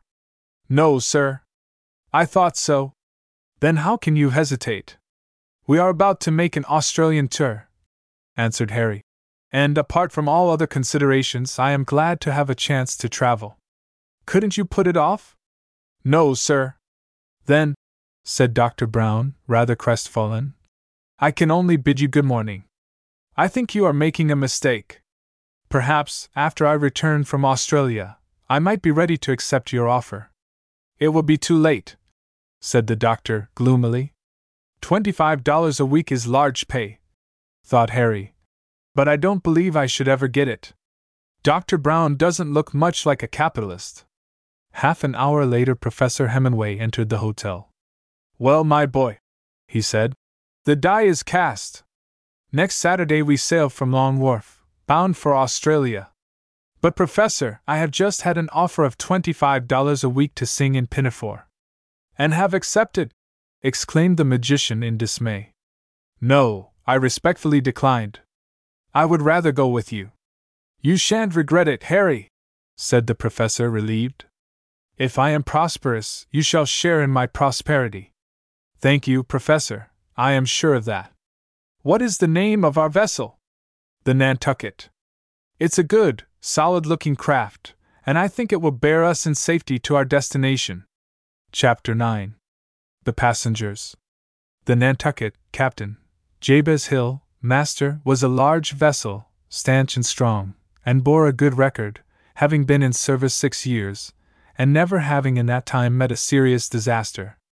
It was a sailing vessel, and primarily intended to convey freight, but had accommodations for 6 passengers. Of these it had a full complement. Harry and the professor I named first, as those in whom we are most interested. Next came John Appleton, a businessman from Melbourne, who had visited the United States on business. He was a plain, substantial-looking person, of perhaps 45. Next came Montgomery Clinton, from Brooklyn, a young man of 24, foolishly attired, who wore an eyeglass and anxiously ate the Long End swell, though born within sight of Boston State House. Harry regarded him with considerable amusement, and though he treated him with outward respect, mentally voted him very soft. Fifth on the list was a tall, sallow, thin individual, with a melancholy countenance, who was troubled with numerous symptoms, and was persuaded that he had not long to live. He was from Pennsylvania. He carried with him in his trunk a large assortment of pills and liquid medicines, one or another of which he took about once an hour. This gentleman's name was Marmaduke Timmins. Last came a tall, lean Yankee, the discoverer and proprietor of a valuable invention, which it was his purpose to introduce into Australia. Mr. Jonathan Stubbs, for this was his name, was by no means an undesirable addition to the little circle, and often excited a smile by his quaintly put and shrewd observations on topics of passing interest. It was the 3rd day at sea, when Harry, who had suffered but little from seasickness, came on deck, after a good dinner, and saw the dudish passenger, till now invisible, holding himself steady with an effort, and gazing sadly out upon the wild waste of waters without the help of his eyeglass. "How do you feel, Mr. Clinton?" asked Harry. "Horribly, Mr. Vane," answered Clinton, with a languid shudder. "I never thought it was such a bore, crossing the ocean, don't you know. I've a great idea of offering the captain a handsome sum to land somewhere, I don't care where. I don't think we shall go near any land, Mr. Clinton. I think you will have to make the best of it." Hearing a step behind him, Harry turned, and his eyes rested on the melancholy countenance of Marmaduke Timmins, the chronic invalid. "Good morning, Mr. Timmins," said our hero. "I hope you stand the voyage well?" "I've had several new symptoms since I came on board," responded Mr. Timmins gloomily. "And I've made a dreadful discovery." "What is it?" inquired Montgomery Clinton, in alarm. "I find I've mislaid or forgotten to bring my box of remedial pills. I don't know what I shall do without them." "I've got a box of Brandutha's pills downstairs," said Clinton. "You're welcome to a part of them, I'm sure." "They wouldn't do." "What can you be thinking of, young man? Do you think there's no difference between pills?" "I'm sure I can't tell, don't you know?" "Young man, you are sadly ignorant," said Timmins severely. "I've got 5 other kinds of pills downstairs, for different maladies I am subject to, but none of them will take the place of remedial pills." "Will any of them cure seasickness?" asked the dude eagerly. "I can give you a remedy for seasickness, Mr. Clinton," said Mr. Holdfast, the mate, who chanced to overhear the inquiry. "What is it, Mr. Holdfast?" "I shall be really grateful, I assure you, if you can cure that beastly malady." "Swallow a piece of raw salt pork about an inch square," said the mate gravely, "and follow it up by a glass of sea water, taken at a gulp." "That's horrid, awfully horrid!" gasped Clinton, shuddering, and looking very pale. "It actually makes me sick to think of it, don't you know?" And he retreated to the cabin, with one hand pressed on his stomach. "That young man's a fool," said Mr. Timmins. "He knows no more about pills than a baby." "Nor do I, Mr. Timmins," said Harry, smiling. "I pity you then. My life has been saved several times by pills. I'd rather live without them." Marmaduke sadly shook his head as he walked away. "That man's a walking drugstore," said the mate, looking after him. "I'd rather go to Davy's locker, and be done with it, than to fill myself up with pills and potions." "You're looking chipper, my boy," said a newcomer, in a nasal voice. "Haven't been seasick, I guess?" Harry recognized the voice of the Yankee inventor, Jonathan Stubbs. "No, sir, I have had very little trouble. I'm going to get up a cure for seasickness when I have time, a kind of a self-acting, automatic belt. I guess there'd be plenty of money in it." "It would be a great blessing, Mr. Stubbs. Poor Mr. Clinton would no doubt be glad to buy it." "Do you mean that languishing creature with an eyeglass and spindle legs? What are such fellows made for?" "Rather for ornament than use," answered Harry gravely. The Yankee burst into a loud guffaw, and regarded Harry's remark a capital joke. The voyage was to be a long one, and after a couple of weeks they all had their sea legs on. All had become acquainted, and settled down to a regular routine. But the time dragged, and as there were no morning or evening papers, something seemed necessary to break the monotony. "Harry," said the professor, "I have an idea." "What is it, Professor?" "Suppose we give an exhibition for the benefit of our fellow passengers and the crew. I am ready to do my part. Then I will speak to the captain." The result was that on the first quiet day Professor Hemingway and his assistant gave a matinee performance on the deck of the Nantucket, at which all who could possibly be spared were present. To some of the sailors it was a novelty, and the magician's tricks actually inspired some with the feeling that he was possessed of supernatural powers. "Will you lend me your hat, Mr. Clinton?" he asked presently of the dude. "Certainly, Professor," drawled the young man. The professor took it, and tapped it. "Are you sure there is nothing in it?" he asked. "I am sure of it. Really, I don't carry things in my hat, don't you know." "What do you say to this, then?" And Professor Hemingway drew out of the hat 6 onions, a couple of potatoes, and a ship biscuit. "My dear sir, I think you are mistaken," he said. "I see you carry your lunch in your hat." All present laughed at the horrified face of the dude. "On my honor, I don't know how those horrid things came in my hat," he stammered. "Are you fond of onions, Mr. Clinton?" asked Harry. "I wouldn't eat one for a new suit of clothes," protested Clinton earnestly. "Allow me to return your hat, Mr. Clinton," said the professor politely. "I suppose you want the vegetables too. Here are the onions and the rest." "They are not mine, on my honor," said Clinton, very much embarrassed. "Here, my good man, can you make use of these?" The sailor whom he addressed accepted the gift with a grin. "Thank you kindly, sir," he said.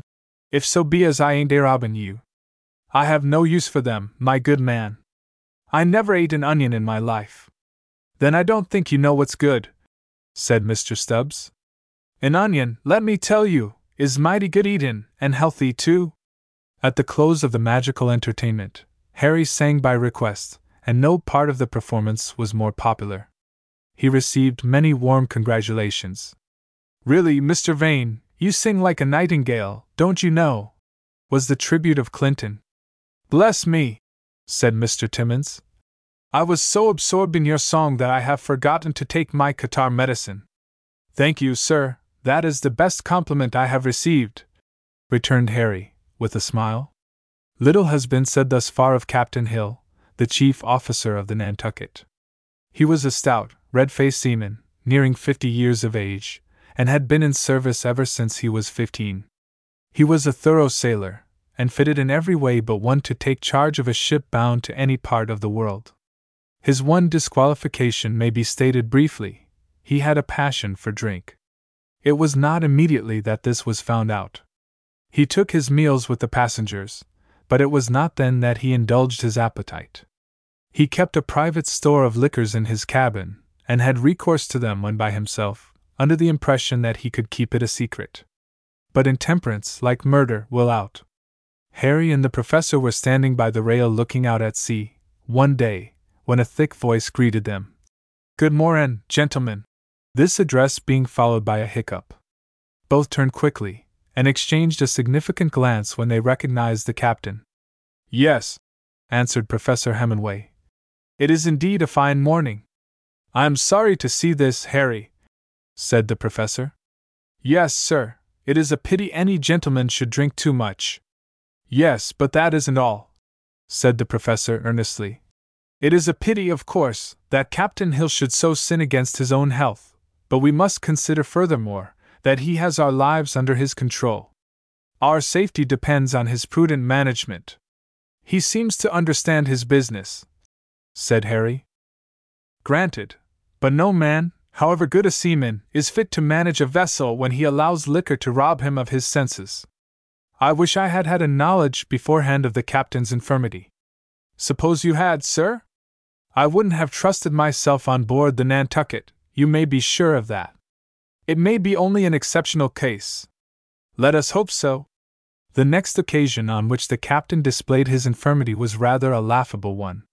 He came up from the cabin about 3 o'clock in the afternoon so full that he was forced to stagger as he walked. Directly in front of him the young dude, Montgomery Clinton, was pacing the deck, carrying in his hand a rattan cane such as he used on shore.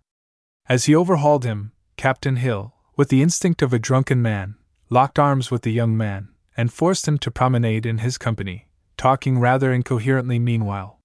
Clinton's look of distress and perplexity, as he submitted to his fate, caused Harry nearly to explode with laughter. They were indeed a singular pair. Finally there came a disaster. A lurch of the vessel proved too much for the captain, who, in losing his equilibrium, also upset Clinton, and the two rolled down under one of the ship's boats, which was slung on one side. Montgomery Clinton picked himself up, and hurriedly betook himself to his cabin, fearing that he might fall again into the clutches of his unwelcome companion. The captain was helped to his feet by the mate, and was persuaded also to go downstairs. "The captain was pretty well slewed, Professor," said Mr. Stubbs, who chanced to be on deck at the time. "It looks like it," answered Professor Hemingway. "If he does that often it'll be a bad lookout for us." "Just what I am thinking, Mr. Stubbs." Chapter 10. The Young Sailor. The crew of the Nantucket consisted of 12 sailors and a boy, not counting the officers.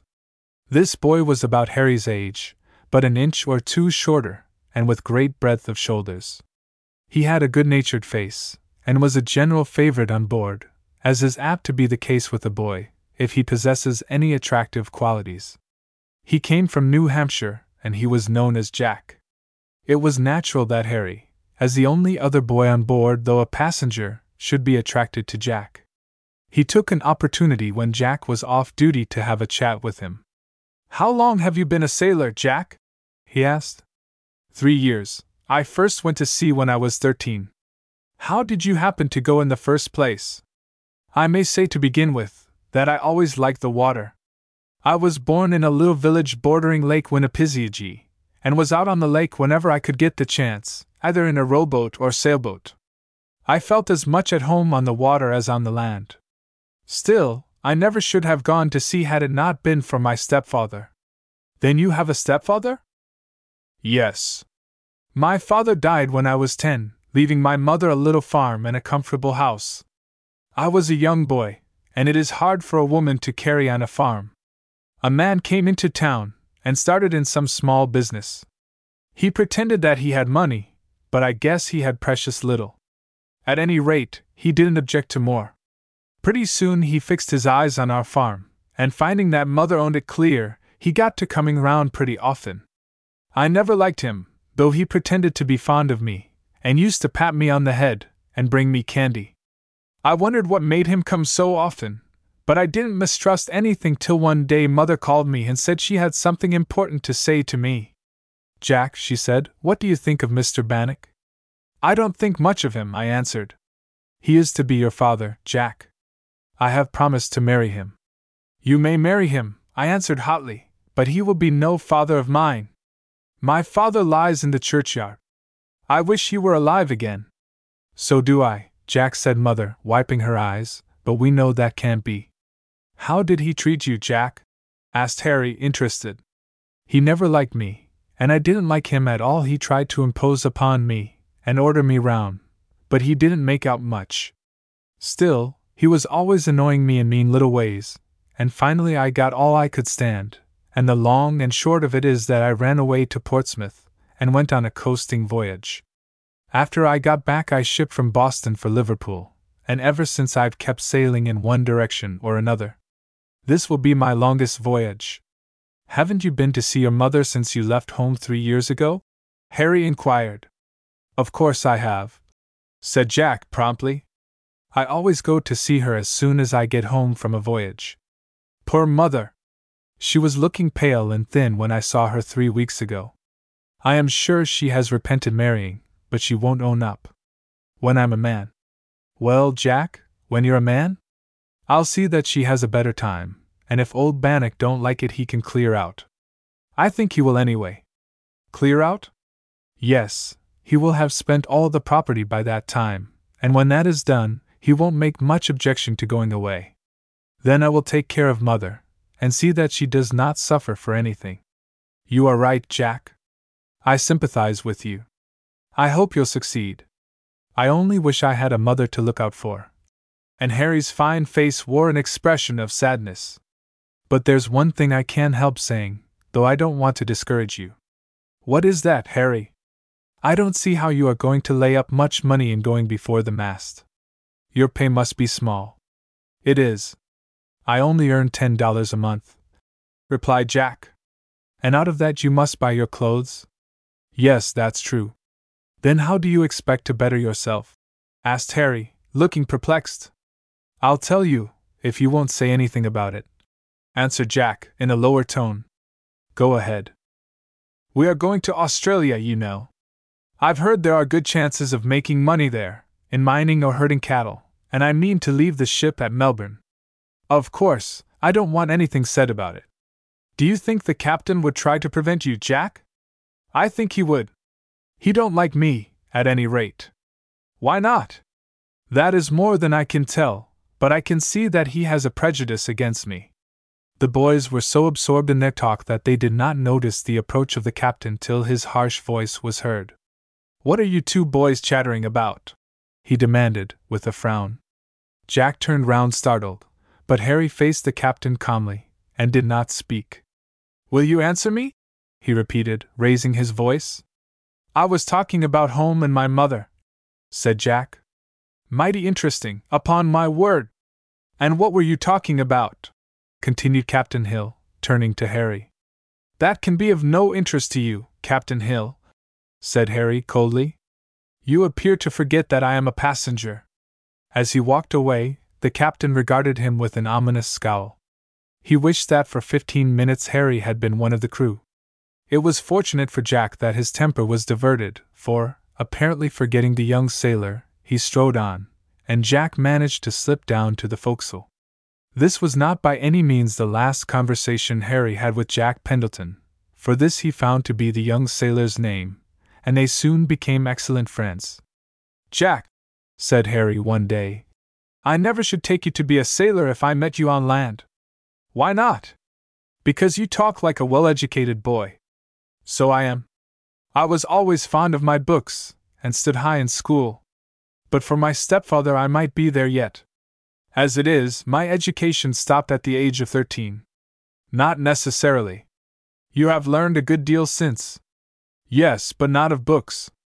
I hope sometime to be able to continue my studies.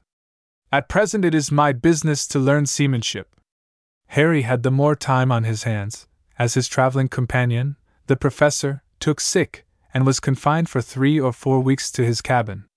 There was no danger, but still the ship's surgeon advised him to stay below. "What makes you keep company with that boy, Mr. Vane?"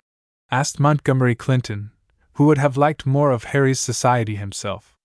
"Why shouldn't I? Because he is a common sailor, don't you know? I think he is rather an uncommon sailor. He is very well educated." "Oh, yes, I suppose he can read and write, but of course, he can never be admitted into society, don't you know?" "No, I don't, Mr. Clinton. He may be a captain some day. But he isn't now. I give you my word, I noticed this morning, when you were speaking with him, that his fingers were all soiled with tar. That's horrid, don't you know? Don't you think he's a good-looking boy, Mr. Clinton?" "Well, yes, I suppose, for one of the lower order, Mr. Vane. You forget we don't have any distinction of classes in America." "Don't we, though? By Jove! Mr. Vane, you don't put yourself on a level with those creatures that dig ditches and climb masts, and such things? Your sentiments are very undemocratic, Mr. Clinton. You ought to have been born in England. I wish I had been. I like their institutions a good deal better than ours, don't you know? When I first spoke with you, Mr. Clinton, I thought you might be an Englishman." "Did you really?" inquired Clinton, with evident pleasure. "I'm often taken for an Englishman, on my honor. I don't know why it is, but positively, I'm often asked when I came from the other side.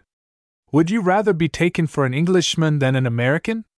Well, you see, there are some Americans that are so vulgar, don't you know, talk through their noses, and all that. Where were you born, Mr. Clinton?" "In Massachusetts, not far from Boston. By the way, Mr. Vane, are you descended from Sir Henry Vane, one of the royal governors of Massachusetts? I have been meaning to ask you." "I can't tell you, Mr. Clinton, but my name happens to be the same, Harry." "Really, that is very interesting. I should think you would look up the matter." "Perhaps I will when I return home," said Harry, who cared very little about the matter. From this time, however, Clinton regarded him with increased respect, and manifested an increased liking for his society, from his supposed aristocratic lineage.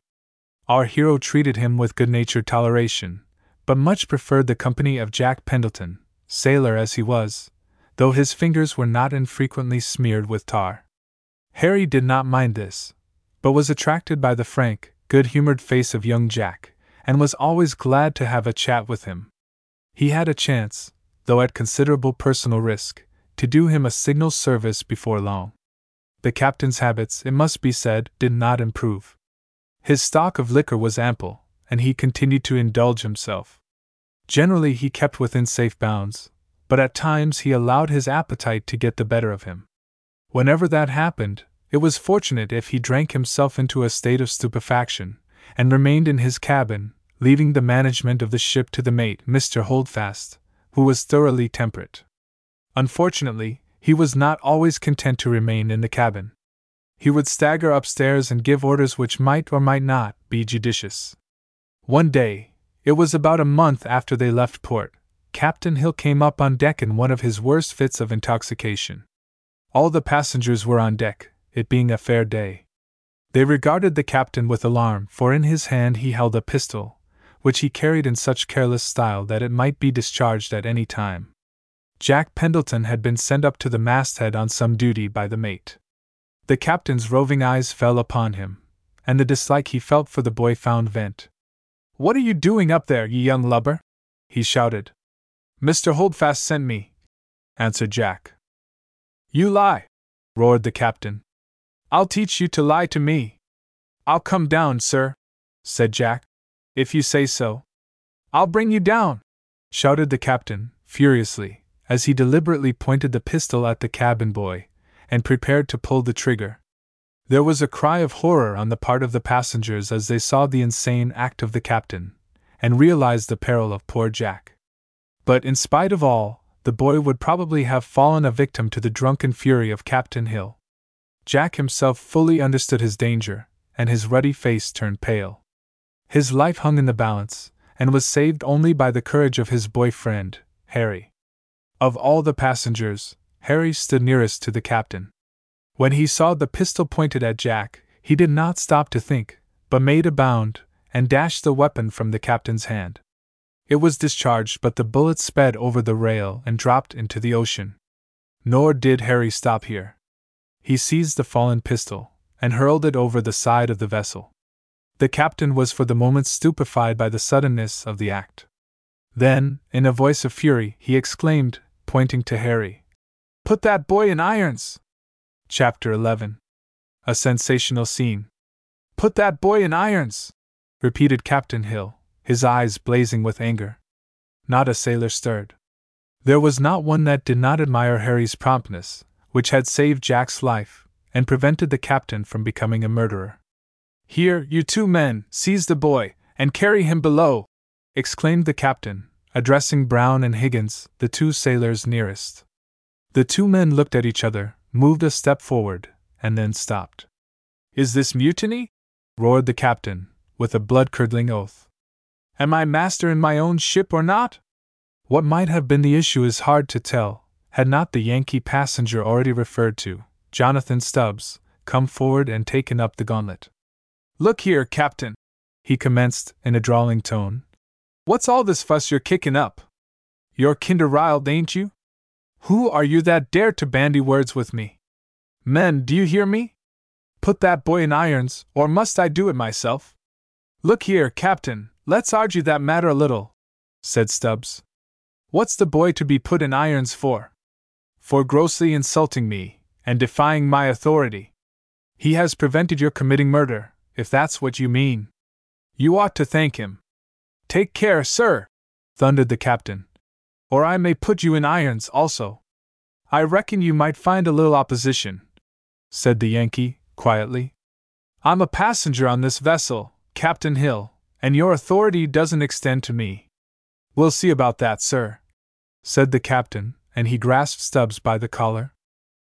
Now, the Yankee was not a heavy man, but he was very strong and wiry, and moreover, in his early days, like Abraham Lincoln, he had been the best wrestler in the Vermont village in which he was born.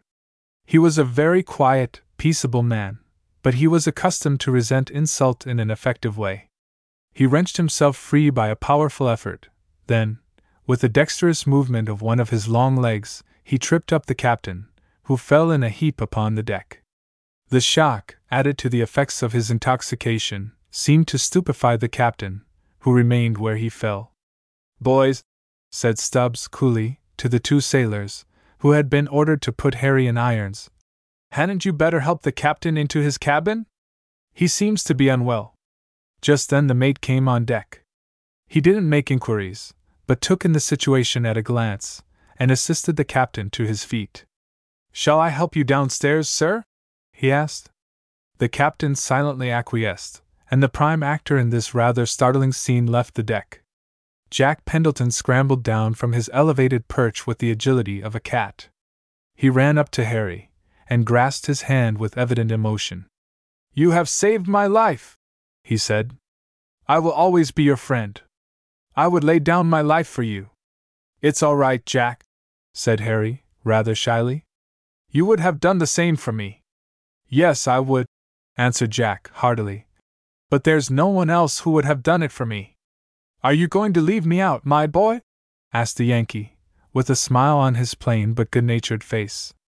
No, sir, responded Jack. You stood up to the captain like a man. He didn't frighten you. No, I wasn't much scared, drawled Stubbs, contorting his features drolly. But I say, young man, I've got a piece of advice to give you.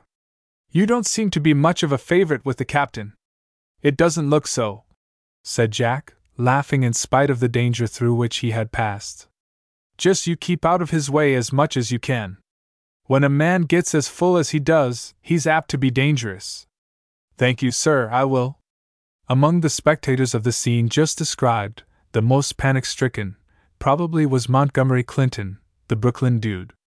After the captain had gone below, he walked up to Harry, whom he regarded with evident admiration. I say, you're quite a hero.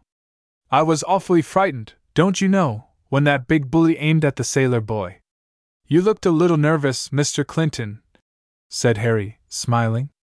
You were awfully brave, to knock the pistol out of his hand. I don't see how you dared to do it. I didn't stop to think of danger. I saw that Jack's life was in danger, and I did the only thing I could to save him. I'm glad you're not put in irons. It must be awful to be in irons. I don't think I should like it, though I never had any experience. You'd have stood by me, wouldn't you, Mr. Clinton? Clinton was evidently alarmed at the suggestion. Yes, of course, he said nervously. That is, I would have gone down to see you on the sly. You wouldn't expect me to fight the captain, don't you know? Harry could hardly refrain from smiling at the idea of the spindle-shaped dude resisting the captain, but he kept a straight face as he answered. I look upon you as a brave man, Mr. Clinton. When I get into trouble, I shall be sure to call upon you. Oh, certainly, stammered Clinton. But I say, Mr. Vane, I hope you'll be prudent. I do, really. Captain Hill might shoot you, you know, as he tried to shoot the sailor boy just now. If he does, Mr. Clinton, I shall expect you to interfere. You are not as strong as the captain, but a bold front will go a great way. If you threaten to horsewhip him, I think it might produce an effect upon him. Really, my dear Mr. Vane, said Clinton, turning pale, I don't think I could go as far as that. I thought you were my friend, Mr. Clinton, said Harry, reproachfully. So I am, but I think you are too bloodthirsty, Mr. Vane. It is best to be prudent, don't you know? There's that Yankee, Mr. Stubbs, he would do a great deal better than I. He's stronger and older, and you'd better speak to him, don't you know? A very good suggestion, Mr. Clinton, said Harry. I am afraid I should fare badly, thought our hero, if I depended upon Clinton to stand by me.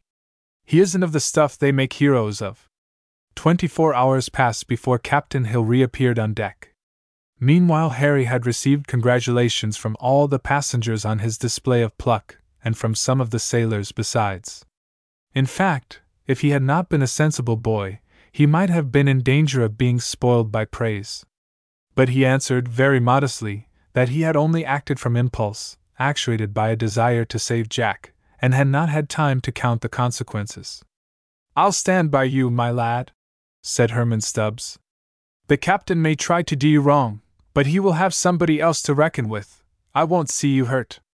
Thank you, Mr. Stubbs, said Harry heartily. I know the value of your help already. Mr. Clinton also is willing to stand by me, though he says he don't want to get into a fight with the captain. Clinton!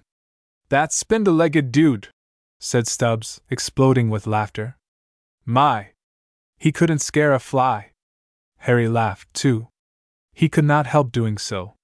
He seems a good fellow, though not exactly a hero, he said. I am glad to have his goodwill. He is more of a tailor's dummy than a man, said Stubbs. I always want to laugh when I look at him. Hist! There's the captain. Harry turned quickly toward the companionway, and saw Captain Hill set foot on the deck. A glance satisfied him that the captain was sober. Chapter 12. A Storm. Captain Hill must have observed Harry and Mr. Stubbs, but walked by them without notice, and attended to his duties, giving his orders in a sharp, quick tone. He was an experienced seaman, and thoroughly fitted for the post of chief, when not under the influence of liquor. "I am glad to see that the captain is sober," said Stubbs in a low voice. "So am I," answered Harry. One change, all noticed in Captain Hill. He became silent, reserved, morose. His orders were given in a quick, peremptory tone, and he seemed to cherish a grudge against all on board. Some captains add much to the pleasure of the passengers by their social and cheery manners, but whenever Captain Hill appeared, a wet blanket seemed to fall on the spirits of passengers and crew, and they conversed in an undertone, as if under restraint. Between the captain and the mate there was a great difference. Mr. Holdfast had a bluff, hearty way with him, which made him popular with all on board. As an officer, he was strict, and expected his orders to be executed promptly, but in private he was affable and agreeable. The sailors felt instinctively that he was their friend, and regarded him with attachment, while they respected his seamanship. If a vote had been taken, there was not one but would have preferred him as captain to Captain Hill. Thus far, I am speaking of a time when the Nantucket was 3 months out, there had been no serious storm. Rough weather there had been, and wet, disagreeable weather, but the staunch ship had easily overcome all the perils of the sea, and, with the exception of Montgomery Clinton, no one had been seriously alarmed. But one afternoon a cloud appeared in the hitherto clear sky, which would have attracted no attention from a landsman. Mr. Holdfast observed it, however, and quietly calling the captain, directed his attention to it. "I think we are going to have a bad storm, Captain Hill," he said. "That's a weather breeder." The captain watched the cloud for a moment, and then answered quietly, "I think you are right, Mr. Holdfast. You may give your orders accordingly." The sails were reefed, and the vessel was prepared for the warfare with the elements which awaited it. The little cloud increased portentously in size. All at once a strong wind sprang up, the sea roughened, and the billows grew white with fury, while the good ship, stanch as she was, creaked and groaned and was tossed as if it were a toy boat on the wrathful ocean. The passengers were all seriously alarmed. They had never before realized what a storm at sea was. Even a man of courage may well be daunted by the terrific power of the sea when it is roused to such an exhibition. "Harry," said the professor, "this is terrible." "Yes, indeed," answered the boy, gravely.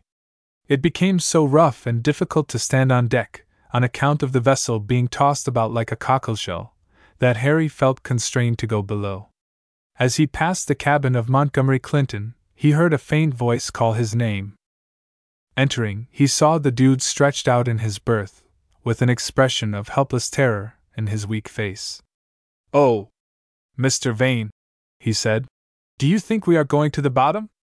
"I hope not, Mr. Clinton. Our officers are skillful men. They will do all they can for us." It was a terrible night. None of the passengers ventured upon deck. Indeed, such was the motion that it would have been dangerous, as even the sailors found it difficult to keep their footing. Harry was pale and quiet, unlike his friend from Brooklyn, whose moans were heard mingled with the noise of the tempest.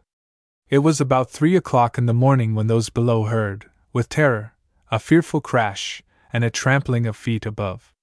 One of the masts had fallen before the fury of the storm, and the shock made the good ship careen to a dangerous extent. What happened, however, was not understood below. "I wonder what has happened," said the professor nervously. "I think I will go up and see." He got out of his berth, but only to be pitched helpless to the other end of the cabin. "This is terrible," he said, as he picked himself up.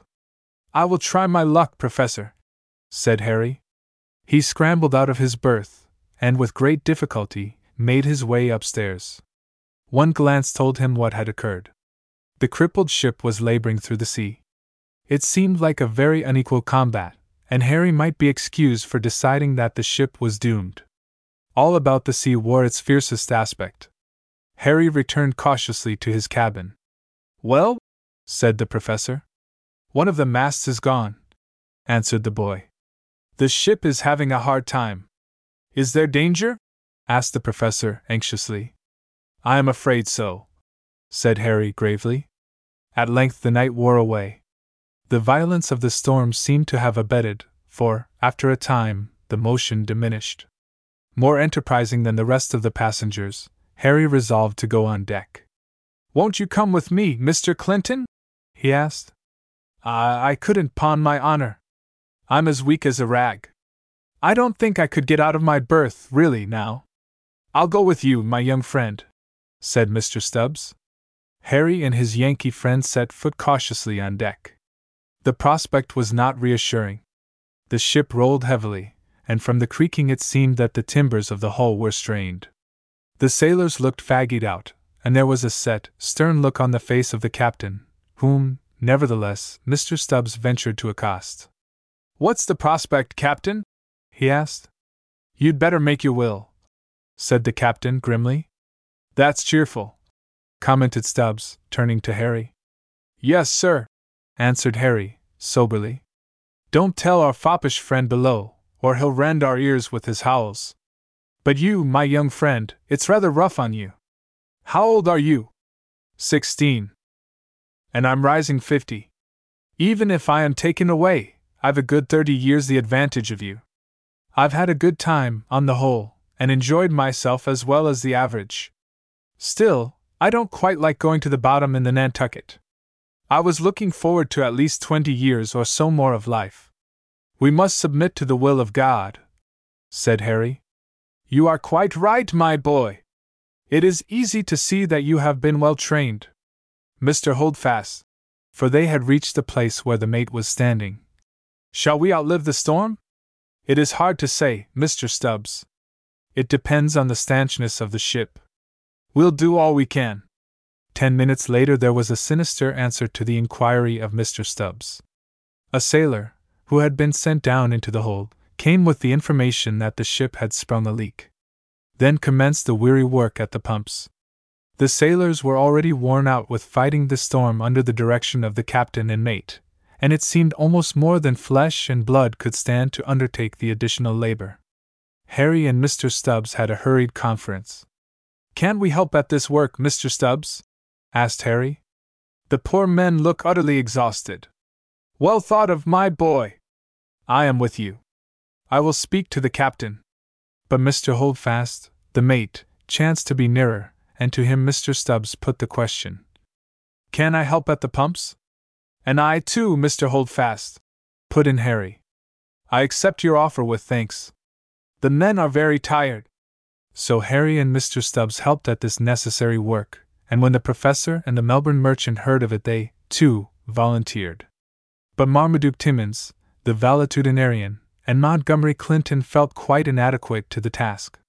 Harry found his work tiresome and fatiguing, but he had the comfort of feeling that he was relieving the exhausted sailors, and doing something to save his own life and the lives of his companions.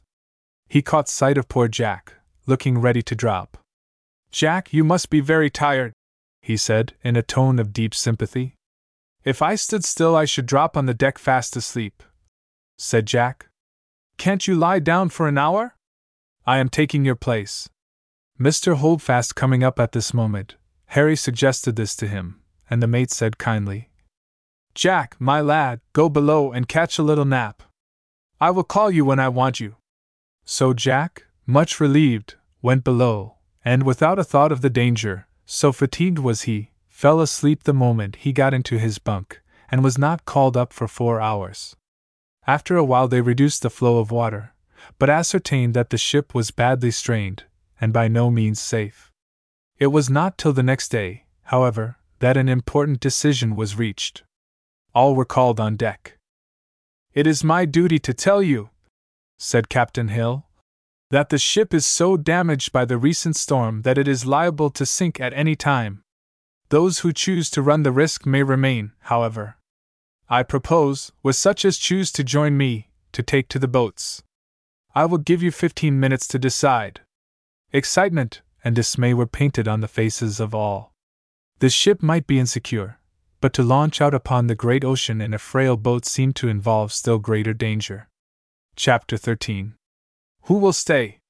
The decision was a momentous one. It might be death to remain on the ship, but to a landsman it seemed still more perilous to embark on an angry sea in a frail boat. The passengers looked at each other in doubt and perplexity. They had but 15 minutes in which to make up their minds. The mate stood by, his face and manner serious and thoughtful. "Mr. Holdfast," said Mr. Stubbs, "do you agree with the captain that it is our best course to take to the boats? I should prefer to try the ship a little longer.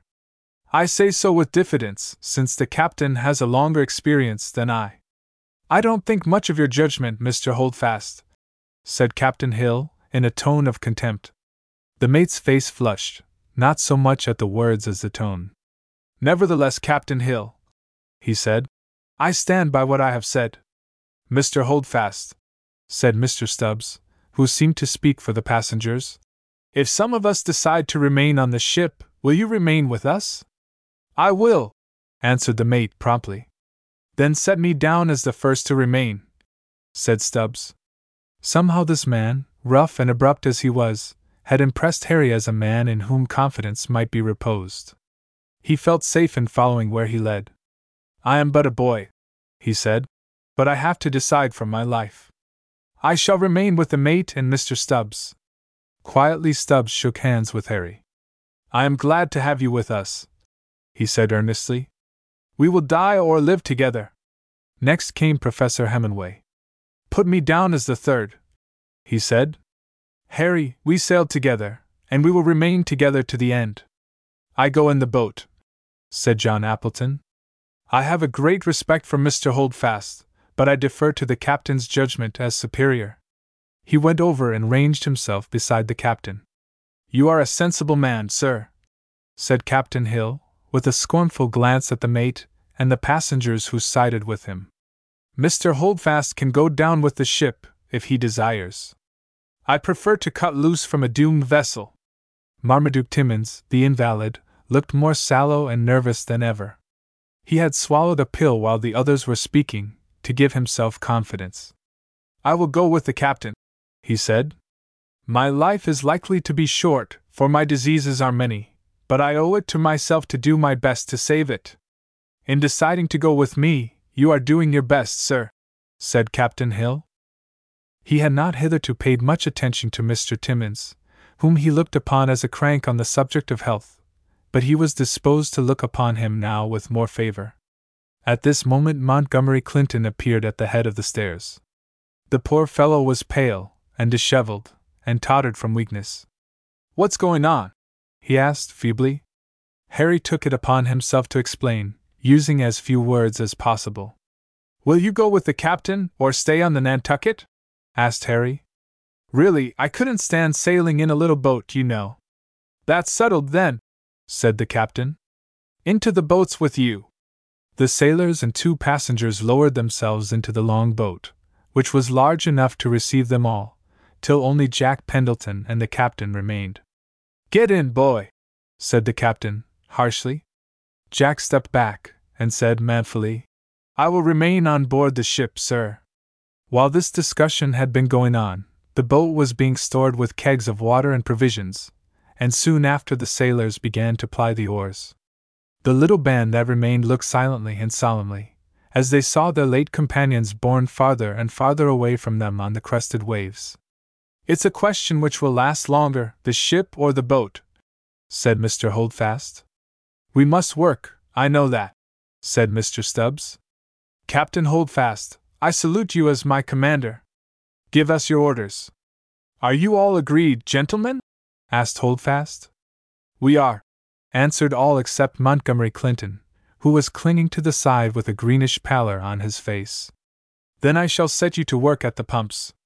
Jack, I assign you and the professor to duty first. You will work an hour, then Mr. Stubbs and Mr. Vane will relieve you. I will look out for the vessel's course." "I am afraid I couldn't pump," said Montgomery Clinton. "I feel so awfully weak, you know, I think I'm going to die." Harry looked out to sea and saw the little boat containing the remnant of their company growing smaller and smaller. A sudden feeling of loneliness overcame him, and he asked himself, seriously, "Is death, then, so near?" The sea was still rough, but the violence of the storm was past. In a few hours the surface of the sea was much less agitated. The spirits of the passengers rose, especially after learning from the mate that he had been able to stop the leak, through the experience which he acquired in his younger days as assistant to a ship carpenter. Then the old ship is likely to float a while longer? Said Mr. Stubbs, cheerfully. Not a short time either, if the weather continues favorable. Captain Hill was in too much of a hurry to leave the vessel, remarked Harry. Yes, answered Holdfast. Such was my opinion when I thought the Nantucket in much worse condition than at present. If the captain and sailors had remained on board, we could have continued our voyage to Melbourne without difficulty. And now? Said Mr. Stubbs, interrogatively. Now we have no force to man her. Little Jack and myself are the only sailors on board. But not the only men. That is true. I think, however, that you or the professor would find it rather hard to spread or take in sail. Mr. Stubbs looked up into the rigging and shrugged his shoulders. The next day Mr. Clinton appeared on deck. He looked faded and played out, but he was no longer the woebegone creature of a day or two previous. Even he turned out to be of use, for he knew something about cooking, and volunteered to assist in preparing the meals, the ship's cook having left the ship with the captain. Accordingly, he rose in the estimation of the passengers, having proved that he was not wholly a drone. Jack and Harry grew still more intimate. The young sailor was under no restraint now that the captain was not on board, for with the mate he had always been a favorite. All efforts were made to keep the ship on her course. They could not put up all the sails, however, and made but slow progress. They did little but drift. Nor did they encounter any other vessel for several days, so that there was no chance of obtaining the desired assistance. I wonder where it will all end, Jack? Said Harry, one evening. I don't trouble myself much about that, Harry, said the young sailor. I am content as I am. Don't you look ahead, then? I am happy with you and the few we have on board. They are kind to me. What more do I need? I can't be contented so easily, Jack. I hope there is a long life before us. Here we are, making no progress. We are doing nothing to advance ourselves. But this did not make much impression on Jack. He did not look beyond the present, and so that this was comfortable, he left the future to look out for itself. What do you think has become of Captain Hill and his companions, Mr. Holdfast?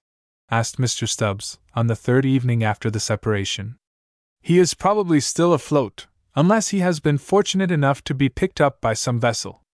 There is no hope of reaching land in the Nantucket, is there? Continued Mr. Stubbs. There is considerable fear of it, said the mate. Why do you use the word fear? Asked Stubbs, puzzled. What I mean is, that we are likely to run aground upon some unknown island. If the shore is rocky, it may break us to pieces, and that, of course, will be attended with danger to life or limb. Stubbs looked thoughtful. I should like to see land, he said, but I wouldn't like to land in that way.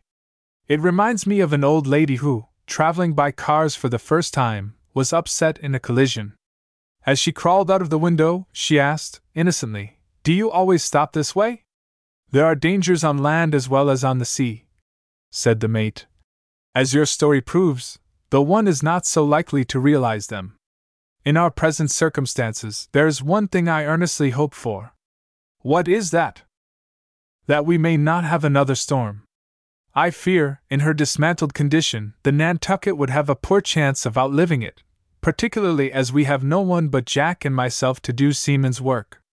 Mr. Stubbs walked thoughtfully away. Harry, who had seen him talking with the mate, asked him what the nature of the conversation was. Mr. Stubbs told him. The fact is, Harry, he said, we are in a critical condition. Whether we are ever to see old Terry Fearme again. Mr. Stubbs was not a classical scholar. Seems a matter of doubt. And the worst of it is, said Harry, there seems to be nothing you or I can do to increase our chances of safety. No, unless we could manage to see a ship which the chief officer had overlooked. That, I take it, is not very likely. It was toward morning of the fifth night after the captain had left the ship that all on board were startled by a mighty thumping, accompanied by a shock that threw the sleepers out of bed. Harry ran hastily on deck. The mate was there already. What's happened, Mr. Holdfast? Asked the boy, anxiously. The ship has struck on a rocky ledge. Are we in danger? In great danger. Call all the passengers. We must take to the boat, for the Nantucket is doomed. Chapter 14. The Wreck of the Nantucket. It was still quite dark, but it was light enough to see that the ship had struck upon a reef. Straining their eyes, the alarmed passengers could descry land. Indeed, the reef was an outlying part of it. All eyes were turned upon the captain, as Mr. Holdfast was now called. "If I had had men enough to stand watch, this would not have happened," he said. "Is there any hope, Mr. Holdfast?" asked Montgomery Clinton, clasping his hands in terror. "Plenty of it," answered the mate curtly. "But we must leave the ship." Under his direction the remaining boat, for Captain Hill and his companions had only taken away one, was lowered. Steering clear of the reef, they found themselves in a cove, bordered on three sides by land. By the light, now rapidly increasing, they saw grass and trees, and the sight gladdened them in spite of the grave peril that menaced them. They put in the boat as large a supply of stores as they dared, and then rowed ashore. Landing the passengers, Holdfast selected Jack and Harry, and went back to the ship for a further supply.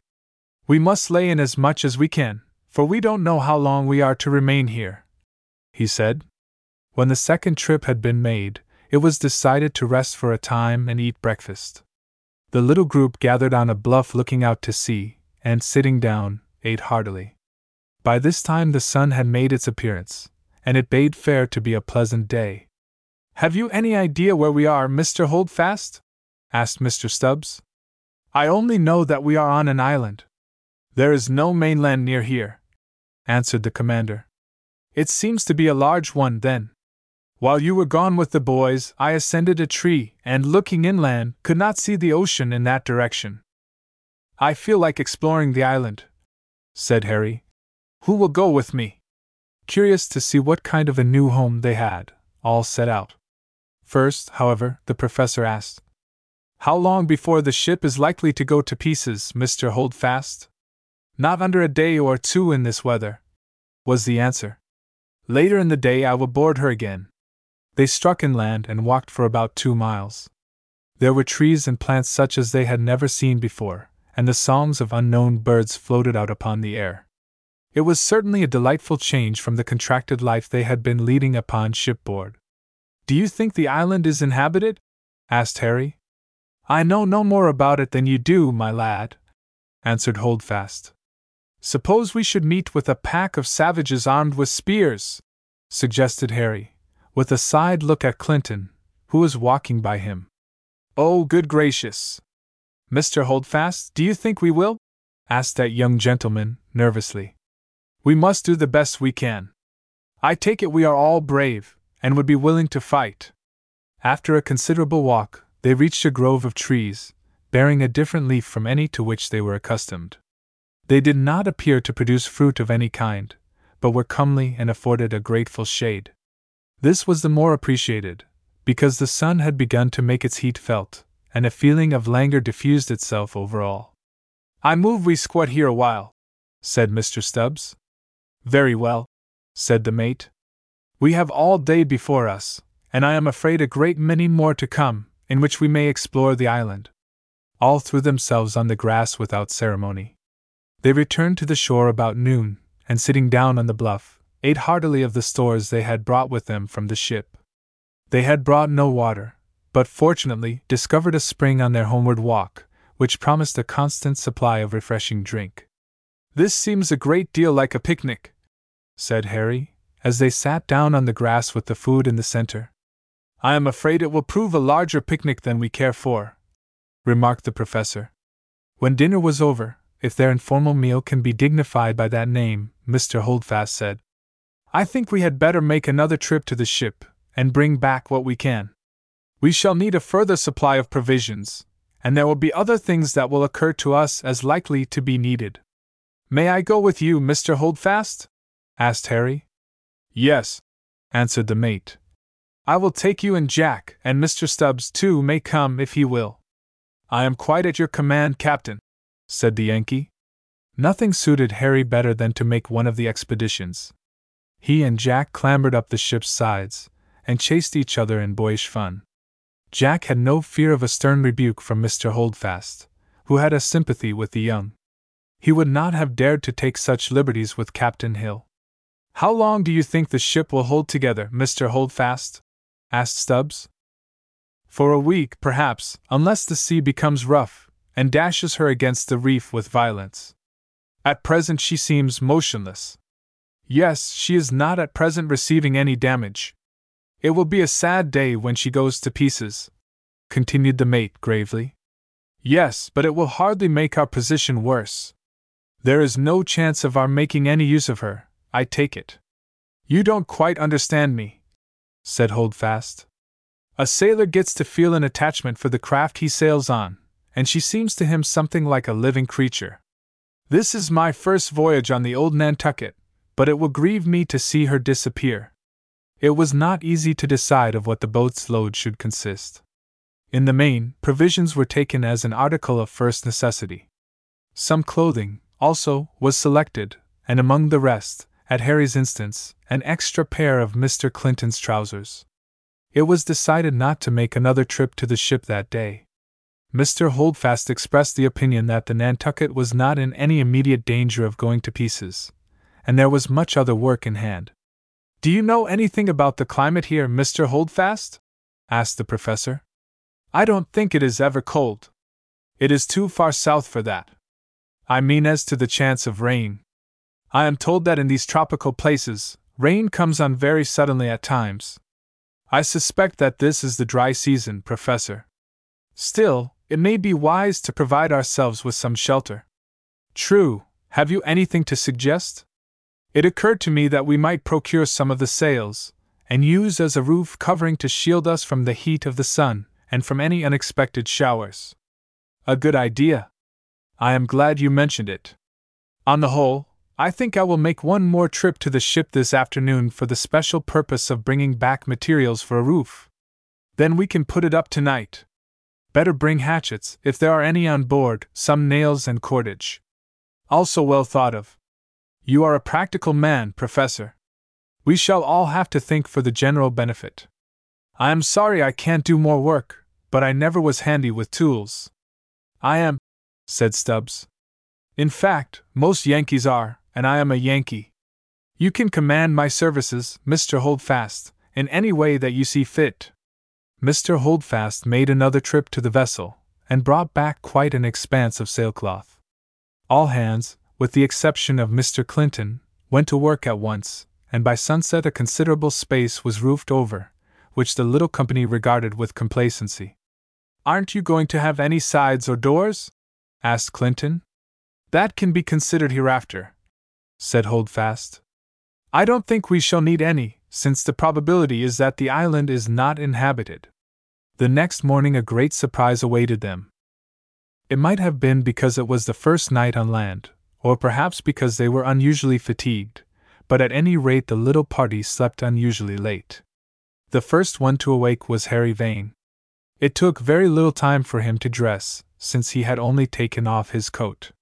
He glanced at his slumbering companions, who were scattered about in different postures.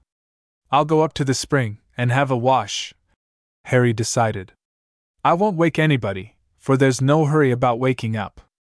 Returning from the spring, Harry for the first time looked in the direction of the ship.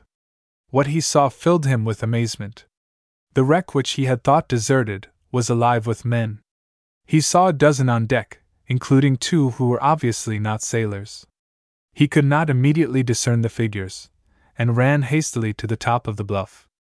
Then he made the startling discovery that these intruders were the captain and his companions, who had abandoned the ship in the expectation that it was doomed, and, after floating about in the long boat, had by a wonderful coincidence drifted to the very point which they themselves had reached.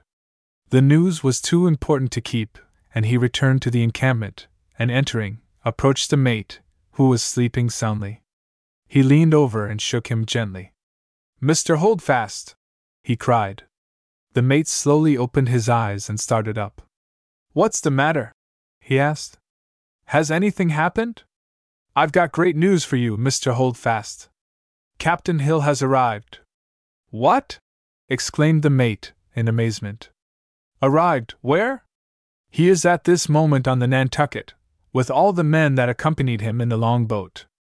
Uttering an expression of amazement, Mr. Holdfast sprang from the ground and hastily made his way to the edge of the bluff. "By Jove!" said he. "You're right. I never heard of anything more wonderful." Harry could not tell from the expression of his face whether he considered the news good or not. "Go and wake up the rest, Harry," he said. "They will be surprised, too." It is needless to say that the news produced surprise and excitement.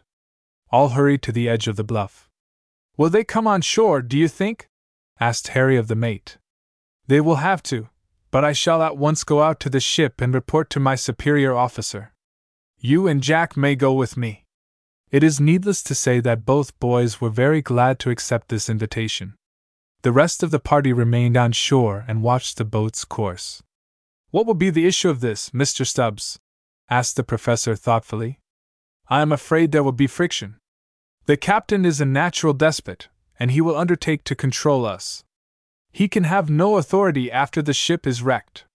He will claim it, as sure as my name is Stubbs. The fact is, I am rather sorry he hadn't managed to drift to another island. Mr. Holdfast is a much more agreeable man to deal with." "I agree with you. As a passenger, I shall not recognize the captain's authority on shore." "Nor I." Meanwhile, the mate and the two boys had pulled to the ship, and, securing the boat, scrambled on deck. "Good morning, Captain Hill. I am glad to meet you once more," said the mate. "Humph!" growled the captain, not over politely. "When did you reach here?" "Yesterday morning."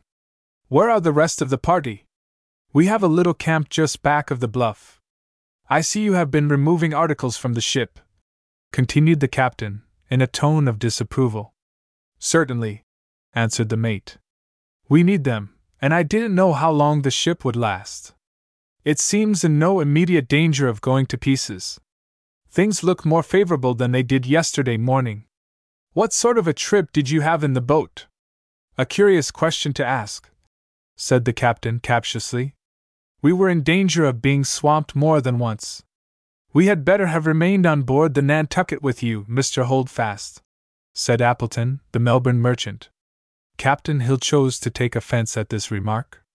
"You were quite at liberty to stay, Mr. Appleton," he said. "I didn't urge you to go with me." "True, Captain Hill, but I trusted to your opinion that the ship was unsafe." The captain looked angry, but did not make any reply. By the sailors Mr. Holdfast was warmly greeted. He was much better liked than the captain, being a man of even temper and reasonable in his demands. Chapter 15. The last of the Nantucket. Though the mate had removed some of the stores, much the larger portion was left on board, for the Nantucket had been provisioned for a long voyage. Yet Captain Hill saw fit to complain. "It is fortunate that you didn't take all the stores, Mr. Holdfast," he remarked, in a sarcastic tone. The mate eyed the captain steadily. "May I ask your meaning, Captain Hill?" he asked. "I mean what I say, sir. I think my language requires no interpreter." "Then I can only reply that it would have made no difference if I had removed all the provisions." "You appear to forget that I am your superior officer," said the captain in a heat. "I had no superior officer at the time I ordered the removal. You have now, at any rate. We are not at sea, Captain Hill. The vessel is wrecked, and all distinctions are at an end. Now it is each for himself." "So, sir, you defy my authority!" exclaimed the captain, looking black. "I don't recognize it, that is all." "You shall, sir," retorted the captain, frowning. "You shall learn, also, that I have means to enforce it. I have nearly a dozen seamen under me, and you have only the boy, Jack Pendleton. Captain Hill, all this is very foolish. We are shipwrecked, and have taken refuge on the same island. Instead of quarreling, we should help each other." "So you presume to lecture me?" sneered the captain. Mr. Holdfast didn't care to continue the dispute. "I am ready to help you remove what you require," he said quietly. "It will be well to remove as much as possible today, for we may at any time have a storm that will effectually put an end to our work." "Very well, sir. I am glad you show a better spirit." The mate was both annoyed and amused at this evident intention to throw upon him the whole onus of the quarrel, but he did not care to reply. He and the two boys helped remove the stores, and it being quite early, by noon several boatloads had been deposited on shore, to be removed farther inland when there was a good opportunity. One thing Mr. Holdfast noted with apprehension. There was a considerable quantity of brandy and other spirits in the captain's cabin, which he took care to have included in the articles removed. Remembering the captain's weakness, he feared this might lead to trouble. But he did not take it upon himself to remonstrate, knowing that in the state of the captain's feelings toward him it would be worse than useless. By 3 o'clock about all the stores, with other needful articles, had been removed, and there was a large pile on the bluff. "Captain, will you walk over and see my encampment?" asked Holdfast, now that there was leisure. "Lead on, sir," said the captain, though not over politely. It was not far away, and a short walk brought them in front of it. "Perhaps you will feel inclined to settle nearby," suggested Holdfast. "No, sir, I don't care to intrude upon you." Eventually the captain selected a spot about half a mile away. Here an encampment was made, very similar to the mate's but on a larger scale. "I am glad the captain is not close alongside," said Jack Pendleton. "So am I," answered Harry, to whom this remark was made. "We are better off by ourselves. He would be sure to interfere with us. I saw him scowling at me more than once this morning. You know he don't like me." "Nor me either, Jack. It will be well for both of us to keep out of his way." To the great delight of Clinton, more of his wardrobe, as he called it, was brought ashore. For this he was indebted to the good-natured persistence of Harry, who, though amused at the vanity of the young man from Brooklyn, felt disposed to gratify him in a harmless whim. The two parties remained apart, the original company remaining with the captain, while 4 passengers and Jack Pendleton stayed with the mate. Captain Hill showed a disposition to claim Jack, but Holdfast said quietly, "I think Captain Jack had better stay with me for the present, as he is company for Harry Vane." The captain looked dissatisfied, but was too tired to remonstrate at that time. He went to his own encampment, and indulged in liberal potations of brandy, which had the effect of sending him to sleep. That night a violent wind sprang up. It blew from the sea inland, and though it did not affect the shipwrecked parties or their encampment seriously, on account of their being screened by the intervening bluff, it had another effect which a day or two previous might have been disastrous. The ill-fated Nantucket was driven with such force against the reef that the strength of its hull was overtaxed. When the mate went to the bluff in the morning to take an observation, he was startled to find in place of the wreck a confused debris of timbers and fragments of the wreck. As the mate was surveying the scene of ruin, Jack and Harry joined him. "Look there, my lads," said Holdfast. "That's the last of the poor old Nantucket. She will never float again." They had known this before, but it was now impressed upon their minds forcibly, and a feeling of sadness came over the three. "That settles it," said Harry, giving expression to a common feeling. "We are prisoners on the island now, and no mistake. When we leave here, it won't be on the Nantucket anyway," said Jack. "It is lucky this happened after we had brought our stock of provisions ashore," said the mate. "Let us go down and see what these kegs and boxes contain," suggested Harry. So the three descended to the reef, and began to examine the articles thrown ashore.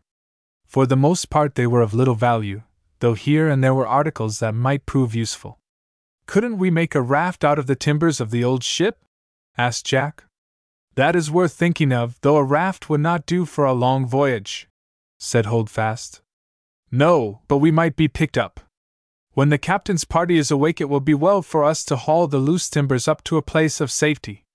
Here's Clinton's trunk," said Harry, bending over and recognizing the initials. "Here is the name M.C. Brooklyn. He will be overjoyed. Suppose we take it up between us." No opposition being made by Mr. Holdfast, the boys took the trunk up between them, preceding the mate. They had just reached the summit of the bluff. "Put down that trunk," said a stern voice. Looking up, the boys saw that the speaker was Captain Hill. The captain's face was of dull, brick red, and it was clear that he had already been drinking, early as it was. Naturally, the boys, on hearing his voice, put down the trunk in their surprise, but they maintained their position, one on each side of it. Of the two, Jack was the more impressed, having been one of the crew, and subject to the captain's authority on shipboard. Harry, as a passenger, felt more independent. Indeed, he was indignant, and ready to resist what he thought uncalled for interference on the part of the captain. "This is Mr. Clinton's trunk," he said. "We are going to carry it to him. Do you dare to dispute my authority?" roared the captain, his red face becoming still redder. "I don't see what you have to do with the trunk," answered Harry boldly. "This to me!" shrieked the captain, looking as if he were going to have a fit of apoplexy. "Do you know who I am?"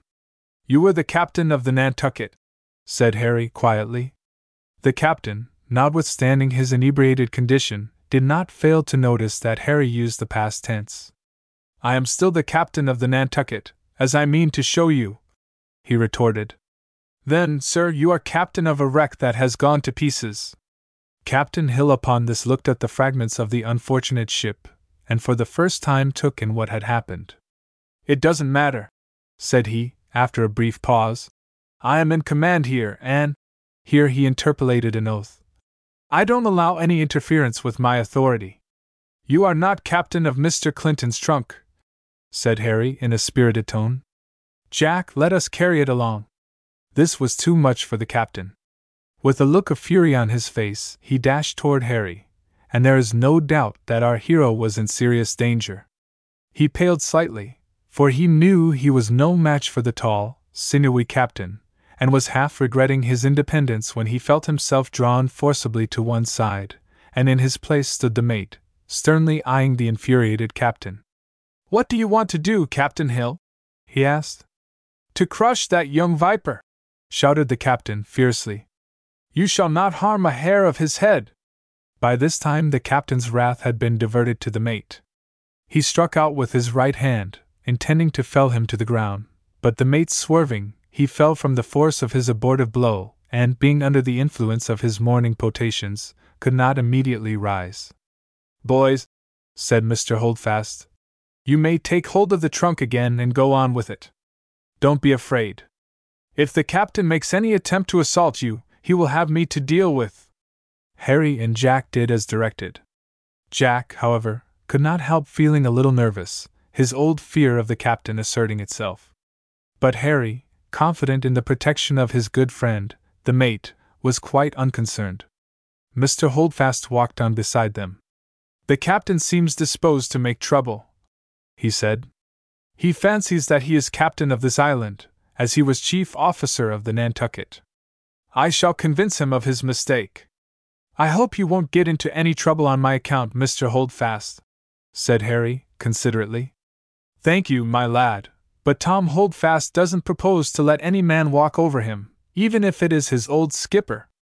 Now that the ship is gone, Captain Hill has no more authority here than I have." As the captain fell, his head came in contact with the timber with such violence that, combined with his condition, he was forced to lie where he fell for over an hour. As the boys emerged upon the bluff with the trunk, Clinton, who had just got up, recognized it, and ran up to them, his face beaming with delight. "Oh, Mr. Vane," he said, "have you really brought my trunk? You are awfully kind." Then they had breakfast, a very plain meal, as might be supposed. Some of the sailors came over from the other camp, and one of them asked Mr. Holdfast if he had seen the captain. "You will find him on the beach," answered the mate. "He has been carrying too much sail, I think," he added dryly. After a while the captain picked himself up, and gazed moodily at the wreck, of which so little remained. Then, the events of the morning recurring to him, he frowned savagely, and turning toward the bluff, he shook his fist angrily in the direction of the mate's encampment. Chapter 16. Conclusion. Among the sailors was an Italian named Francesco. Probably he had another name, but no one knew what it was. In fact, a sailor's last name is very little used. He was a man of middle height, very swarthy, with bright, black eyes, not unpopular, for the most part, but with a violent temper. His chief fault was a love of strong drink. On board, the Nantucket grog had been served to the crew, and with that he had been content. But at the time of the wreck no spirits had been saved but the captain's stock of brandy. Francesco felt this to be a great hardship. More than any other sailor, he felt the need of his usual stimulant. It was very tantalizing to him to see the captain partaking of his private stock of brandy while he was compelled to get along on water. "The captain is too much selfish," he said one day to a fellow sailor. "He should share his brandy with the men." Ben Brady, the sailor to whom he was speaking, shrugged his shoulders. "I think I will try some of the captain's brandy when he is away," said Francesco, slyly. "If you do, you will get into trouble. The captain will half murder you if he finds it out. He is not captain now, we are all equal, all comrades. We are not on Z sheep. Take my advice, Francesco, and leave the brandy alone." Francesco did not reply, but he became more and more bent on his design. He watched the captain, and ascertained where he kept his secret store. Then he watched his opportunity to help himself. It was some time before he had an opportunity to do so unobserved, but at length the chance came. The first draught brought light to his eyes, and made him smack his lips with enjoyment. It was so long since he had tasted the forbidden nectar that he drank again and again. Finally he found himself overcome by his potations, and sank upon the ground in a drunken stupor. He was getting over the effects when, to his ill luck, the captain returned from his usual solitary ramble. "He has been at my brandy," Captain Hill said to himself, with flaming eyes. "The fool shall pay dearly for his temerity." He advanced hastily to the prostrate man, and administered a severe kick, which at once aroused the half-stupefied man. Francesco looked up with alarm, for the captain was a much larger and stronger man than himself. "Pardon, Senior Captain," he entreated. "You have been drinking my brandy, you beast," said Captain Hill, furiously.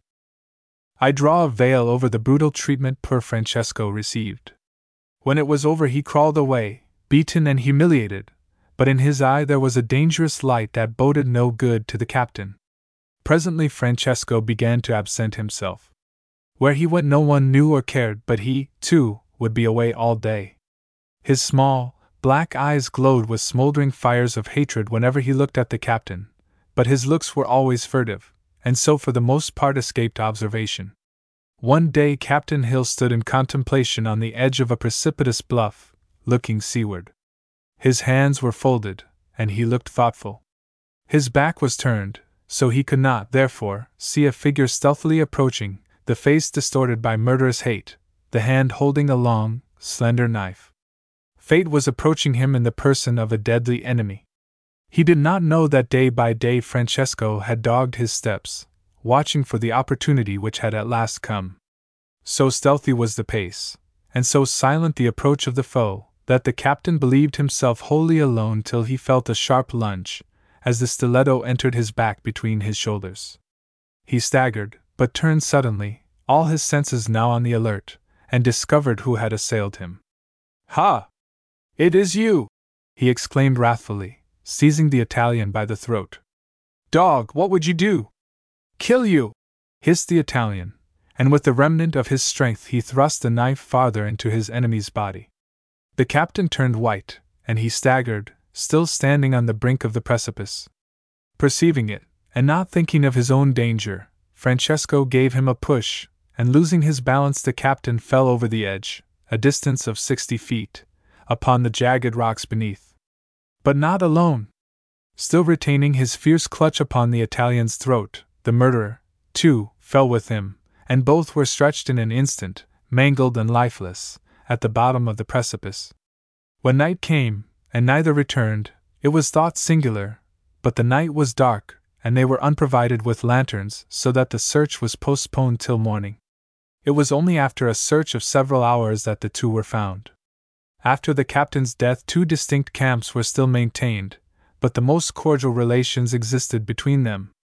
At the suggestion of the mate, an inventory was made of the stock of provisions, and to each camp was assigned an amount proportioned to the number of men which it contained. There was no immediate prospect of want. Still, the more prudent regarded with anxiety the steady diminution of the stock remaining, and an attempt to eke them out by fresh fish caught off the island. But the inevitable day was only postponed. At length, only a week's provisions remained.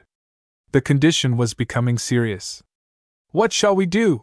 was the question put to Mr. Holdfast, who was now looked upon by all as their leader and chief. Upon this the mate called a general meeting of all upon the island, sailors and passengers alike. "My friends," he said, "it is useless to conceal our situation. We are nearly out of provisions, and though we may manage to subsist upon the fish we catch, and other esculents native to this spot, it will be a daily fight against starvation. I have been asked what we are to do. I prefer rather to call for suggestions from you. What have you to suggest?" "In my view there are two courses open to us," said Mr. Stubbs, finding that no one else appeared to have anything to propose. "We must remain here and eat the rest of our provisions, but there seems very little chance of our attracting the attention of any passing vessel. We appear to be out of the ordinary course. Of course, it is possible that some ship may have passed the island without attracting our notice. What is your opinion, Mr. Holdfast? The flag of the Nantucket, as you know, has floated night and day from a pole erected on a high bluff," said the mate. "The chances are that if any vessel had come sufficiently near it would have attracted attention, and led to a boat being lowered, and an exploring party sent thither. While we've got any provisions left," said the boatswain, "let us take the boats, and pull out to sea. We can go where the ships are, and then we'll have some chance. They'll never find us here, leastways, such is my opinion." "My friends," said the mate, "you have heard the proposal made by the boatswain. All who are in favor of it will please raise their right hand." All voted in the affirmative. "My friends," said Mr. Holdfast, "it seems to be the unanimous sentiment that we leave the island, and sail out far enough to be in the course of passing vessels. I concur in the expediency of this step, and am ready to command one of the boats. Mr. Harrison will command the other." "How soon shall we start?" asked a passenger. "The sooner the better. Tomorrow morning, if it is pleasant." This decision pleased all. Something was to be done, and hope was rekindled in the breasts of all. Heretofore they had been living on, without hope or prospect of release. Now they were to set out boldly, and though there was the possibility of failure, there was also a chance of deliverance. No sooner was the decision made than all hands went to work to prepare for embarking. In the appointment of passengers, Mr. Holdfast, who commanded the long boat, retained Harry, the professor, and Clinton. 6 sailors, including Jack Pendleton, made up the complement. "I am glad you are going to be with us, Jack," said Harry joyfully. "I shouldn't like to be separated from you." "Nor I from you, Harry," returned Jack. At 8 o'clock the next morning they started. As the island faded in the distance, all looked back thoughtfully at their sometime home. 3 days the boats floated about on the bosom of the ocean, 3 days and nights of anxiety, during which no sail was visible. But at length a ship was sighted. "In one way or another we must try to attract attention," said the mate. Not to protract the reader's suspense, let me say that by great good fortune the mate of the approaching ship, in sweeping the ocean with his glass, caught sight of the 2 boats, and changed the course of the vessel so as to fall in with them. "Who are you?" he hailed. "Shipwrecked sailors and passengers of the ship Nantucket," was the answer of Mr. Holdfast. They were taken on board, and discovered that the vessel was the Phocis, from New York, bound for Melbourne. "We shall reach our destination after all, then, Professor," said Harry, "and you will be able to give your entertainments as you at first proposed." Professor Hemingway shook his head. "I shall take the first steamer home," he said. "My wife will be anxious about me, and even now is in doubt whether I am alive or dead. You can return with me, if you like." "No," answered Harry. "After the trouble I have had in getting to Australia, I mean to stay long enough to see what sort of a country it is. I think I can make a living in one way or another, and if I can't, I will send to America for the money I have there." In due time they reached Melbourne, without further mischance. Harry induced Jack to remain with him, but Mr. Clinton, with a new stock of trousers, purchased in Melbourne, returned to America on the same steamer with the professor. Here we leave Harry and Jack to pursue their course to such eminence as they may desire from the characteristics they have portrayed in this narrative. The end.